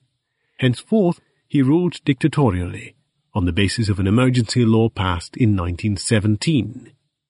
On May 20th, he established the Vaterländische Front, Patriotic Front, to rally all forces loyal to the Austrian state. Dollfuss proclaimed at a rally on September 11, 1933, that his fatherland would now become the socialist, Christian, and German state Austria, based on its estates and with a strong authoritarian leadership. Mises became a member on March 1st, 1934, at the Patriotic Front's Kammer branch office. Membership was probably mandatory for all employees of public and semi-public organizations. Mises's membership card, number 282632, can now be found in the Grove City Archive. He was also a member of the Werk Neues Leben, a subdivision of the Patriotic Front. Ideologically, the Dollfuss regime relied on state-of-the-art Catholic political and social theory, as embodied in the writings of Ottmar Spann and Pope Pius XI, both of whom glorified social order based on the respect of the professional Stände, or estates. Arguably, his true significance lay elsewhere. Historian Ernst Hohr presents Dollfuss as the first and only statesman of the First Austrian Republic who consciously and explicitly reclaimed an Austrian nation as distinct from the German nation, and who framed his policies accordingly.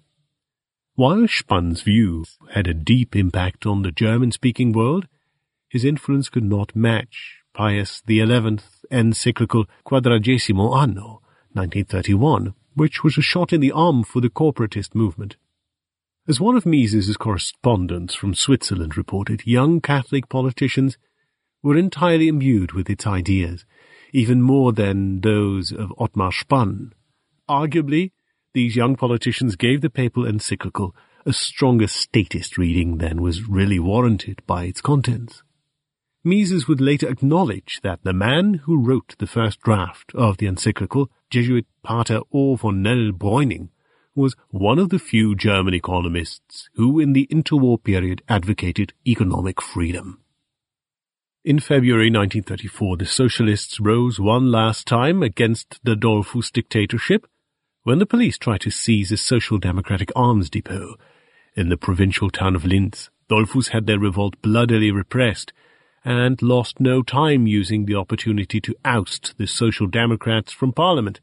The leftover deputies then voted for a new constitution that in its essential lines returned to the pre-1907 constitutional model.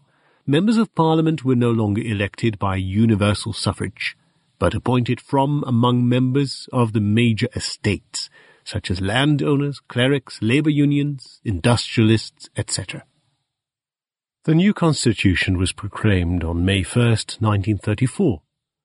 On July 25th, 1934, Engelbert Dollfuss was murdered in the wake of an attempted nationalist-socialist coup d'etat. German troops then marched on to the northern border of Austria and were called back only because Mussolini had concentrated his army on the southern border, pledging to guarantee the country's independence. From that day on, Austria's fate lay in the hands of the Italian government. Italy changed its alliances in the autumn of 1936 when France and Great Britain sanctioned the Italian invasion and annexation of Abyssinia. The new alliance between Hitler and Mussolini spelled the doom for Austrian independence. In the course of these events, life in Vienna became increasingly unpleasant for Mises. As in the First World War, there was once again an official government censor. For some years, Fritz Machlup had written weekly editorials for the Neue Freie Presse. He stopped in May 1934 when it became pointless to write on the few topics still free from censorship. At that point, Machlup received a Rockefeller stipend to go to the United States, following in the footsteps of Voegelin and Habeler. Now Mises himself would leave, to the great regret of his circle of friends and colleagues, who bid him farewell at the high point of their many years in his private seminar. Felix Kaufmann rhymed one last time. Farewell to Professor Mises. What is going to become of the Mises-Kreis in the year that's coming? Geneva can't for all suffice. My fingers won't stop drumming. The question will not leave me be. This seminar means everything to me. Das Mises-Kreislied. Liebe Kinder, weil heute Freitag ist, gibt es Mises Privatseminar. Und dort gehe ich hin, auch wenn ein Maitag ist. Süß und duftend wie keiner noch war. Denn der Blütenduft muss vergehen. Doch die Wahrheit, die bleibt bestehen. Und die Wahrheit findest du im Mises-Kreis. Jeden Abend 10. und Scheffelweiß. Fängt man richtig zu streiten erst an, denn Debatten, die haben dort Anschein. Ich gehe heute Abend zum Mises hin, weil ich so gern dort bin. Man spricht ja nirgends so schon in Wien über Wirtschaft, Gesellschaft und Sinn. Und willst du recht das verstehen, musst à tout prix du zu Mises auch gehen, weil man das nirgends sonst deutlich weiß, als nur im Miseskreis. Ist auch ein Problem noch so konsistent, traut sich gar nicht zu Tiere herein, denn es weiß sehr wohl, dass Gefahr es rennt, aufgelost binnen kurzem zu sein. Sind auch noch so hart manche Nisse, knackt man doch sie durch kluge Schlisse, bis die Kerne uns auf der Zunge zergehen, wie sonst nur noch die süßen Pralineen, der ein glittiger Geist offeriert, dass das Schweigen nicht gar zu schwer wird. Refrain. Ist der Geist unzäh nur mit Weisheit voll, flieht ihr Magen sich traurig und leer, doch erhalt er bald seinen Einfuhrzoll, denn wir gehen in den grünen Anker.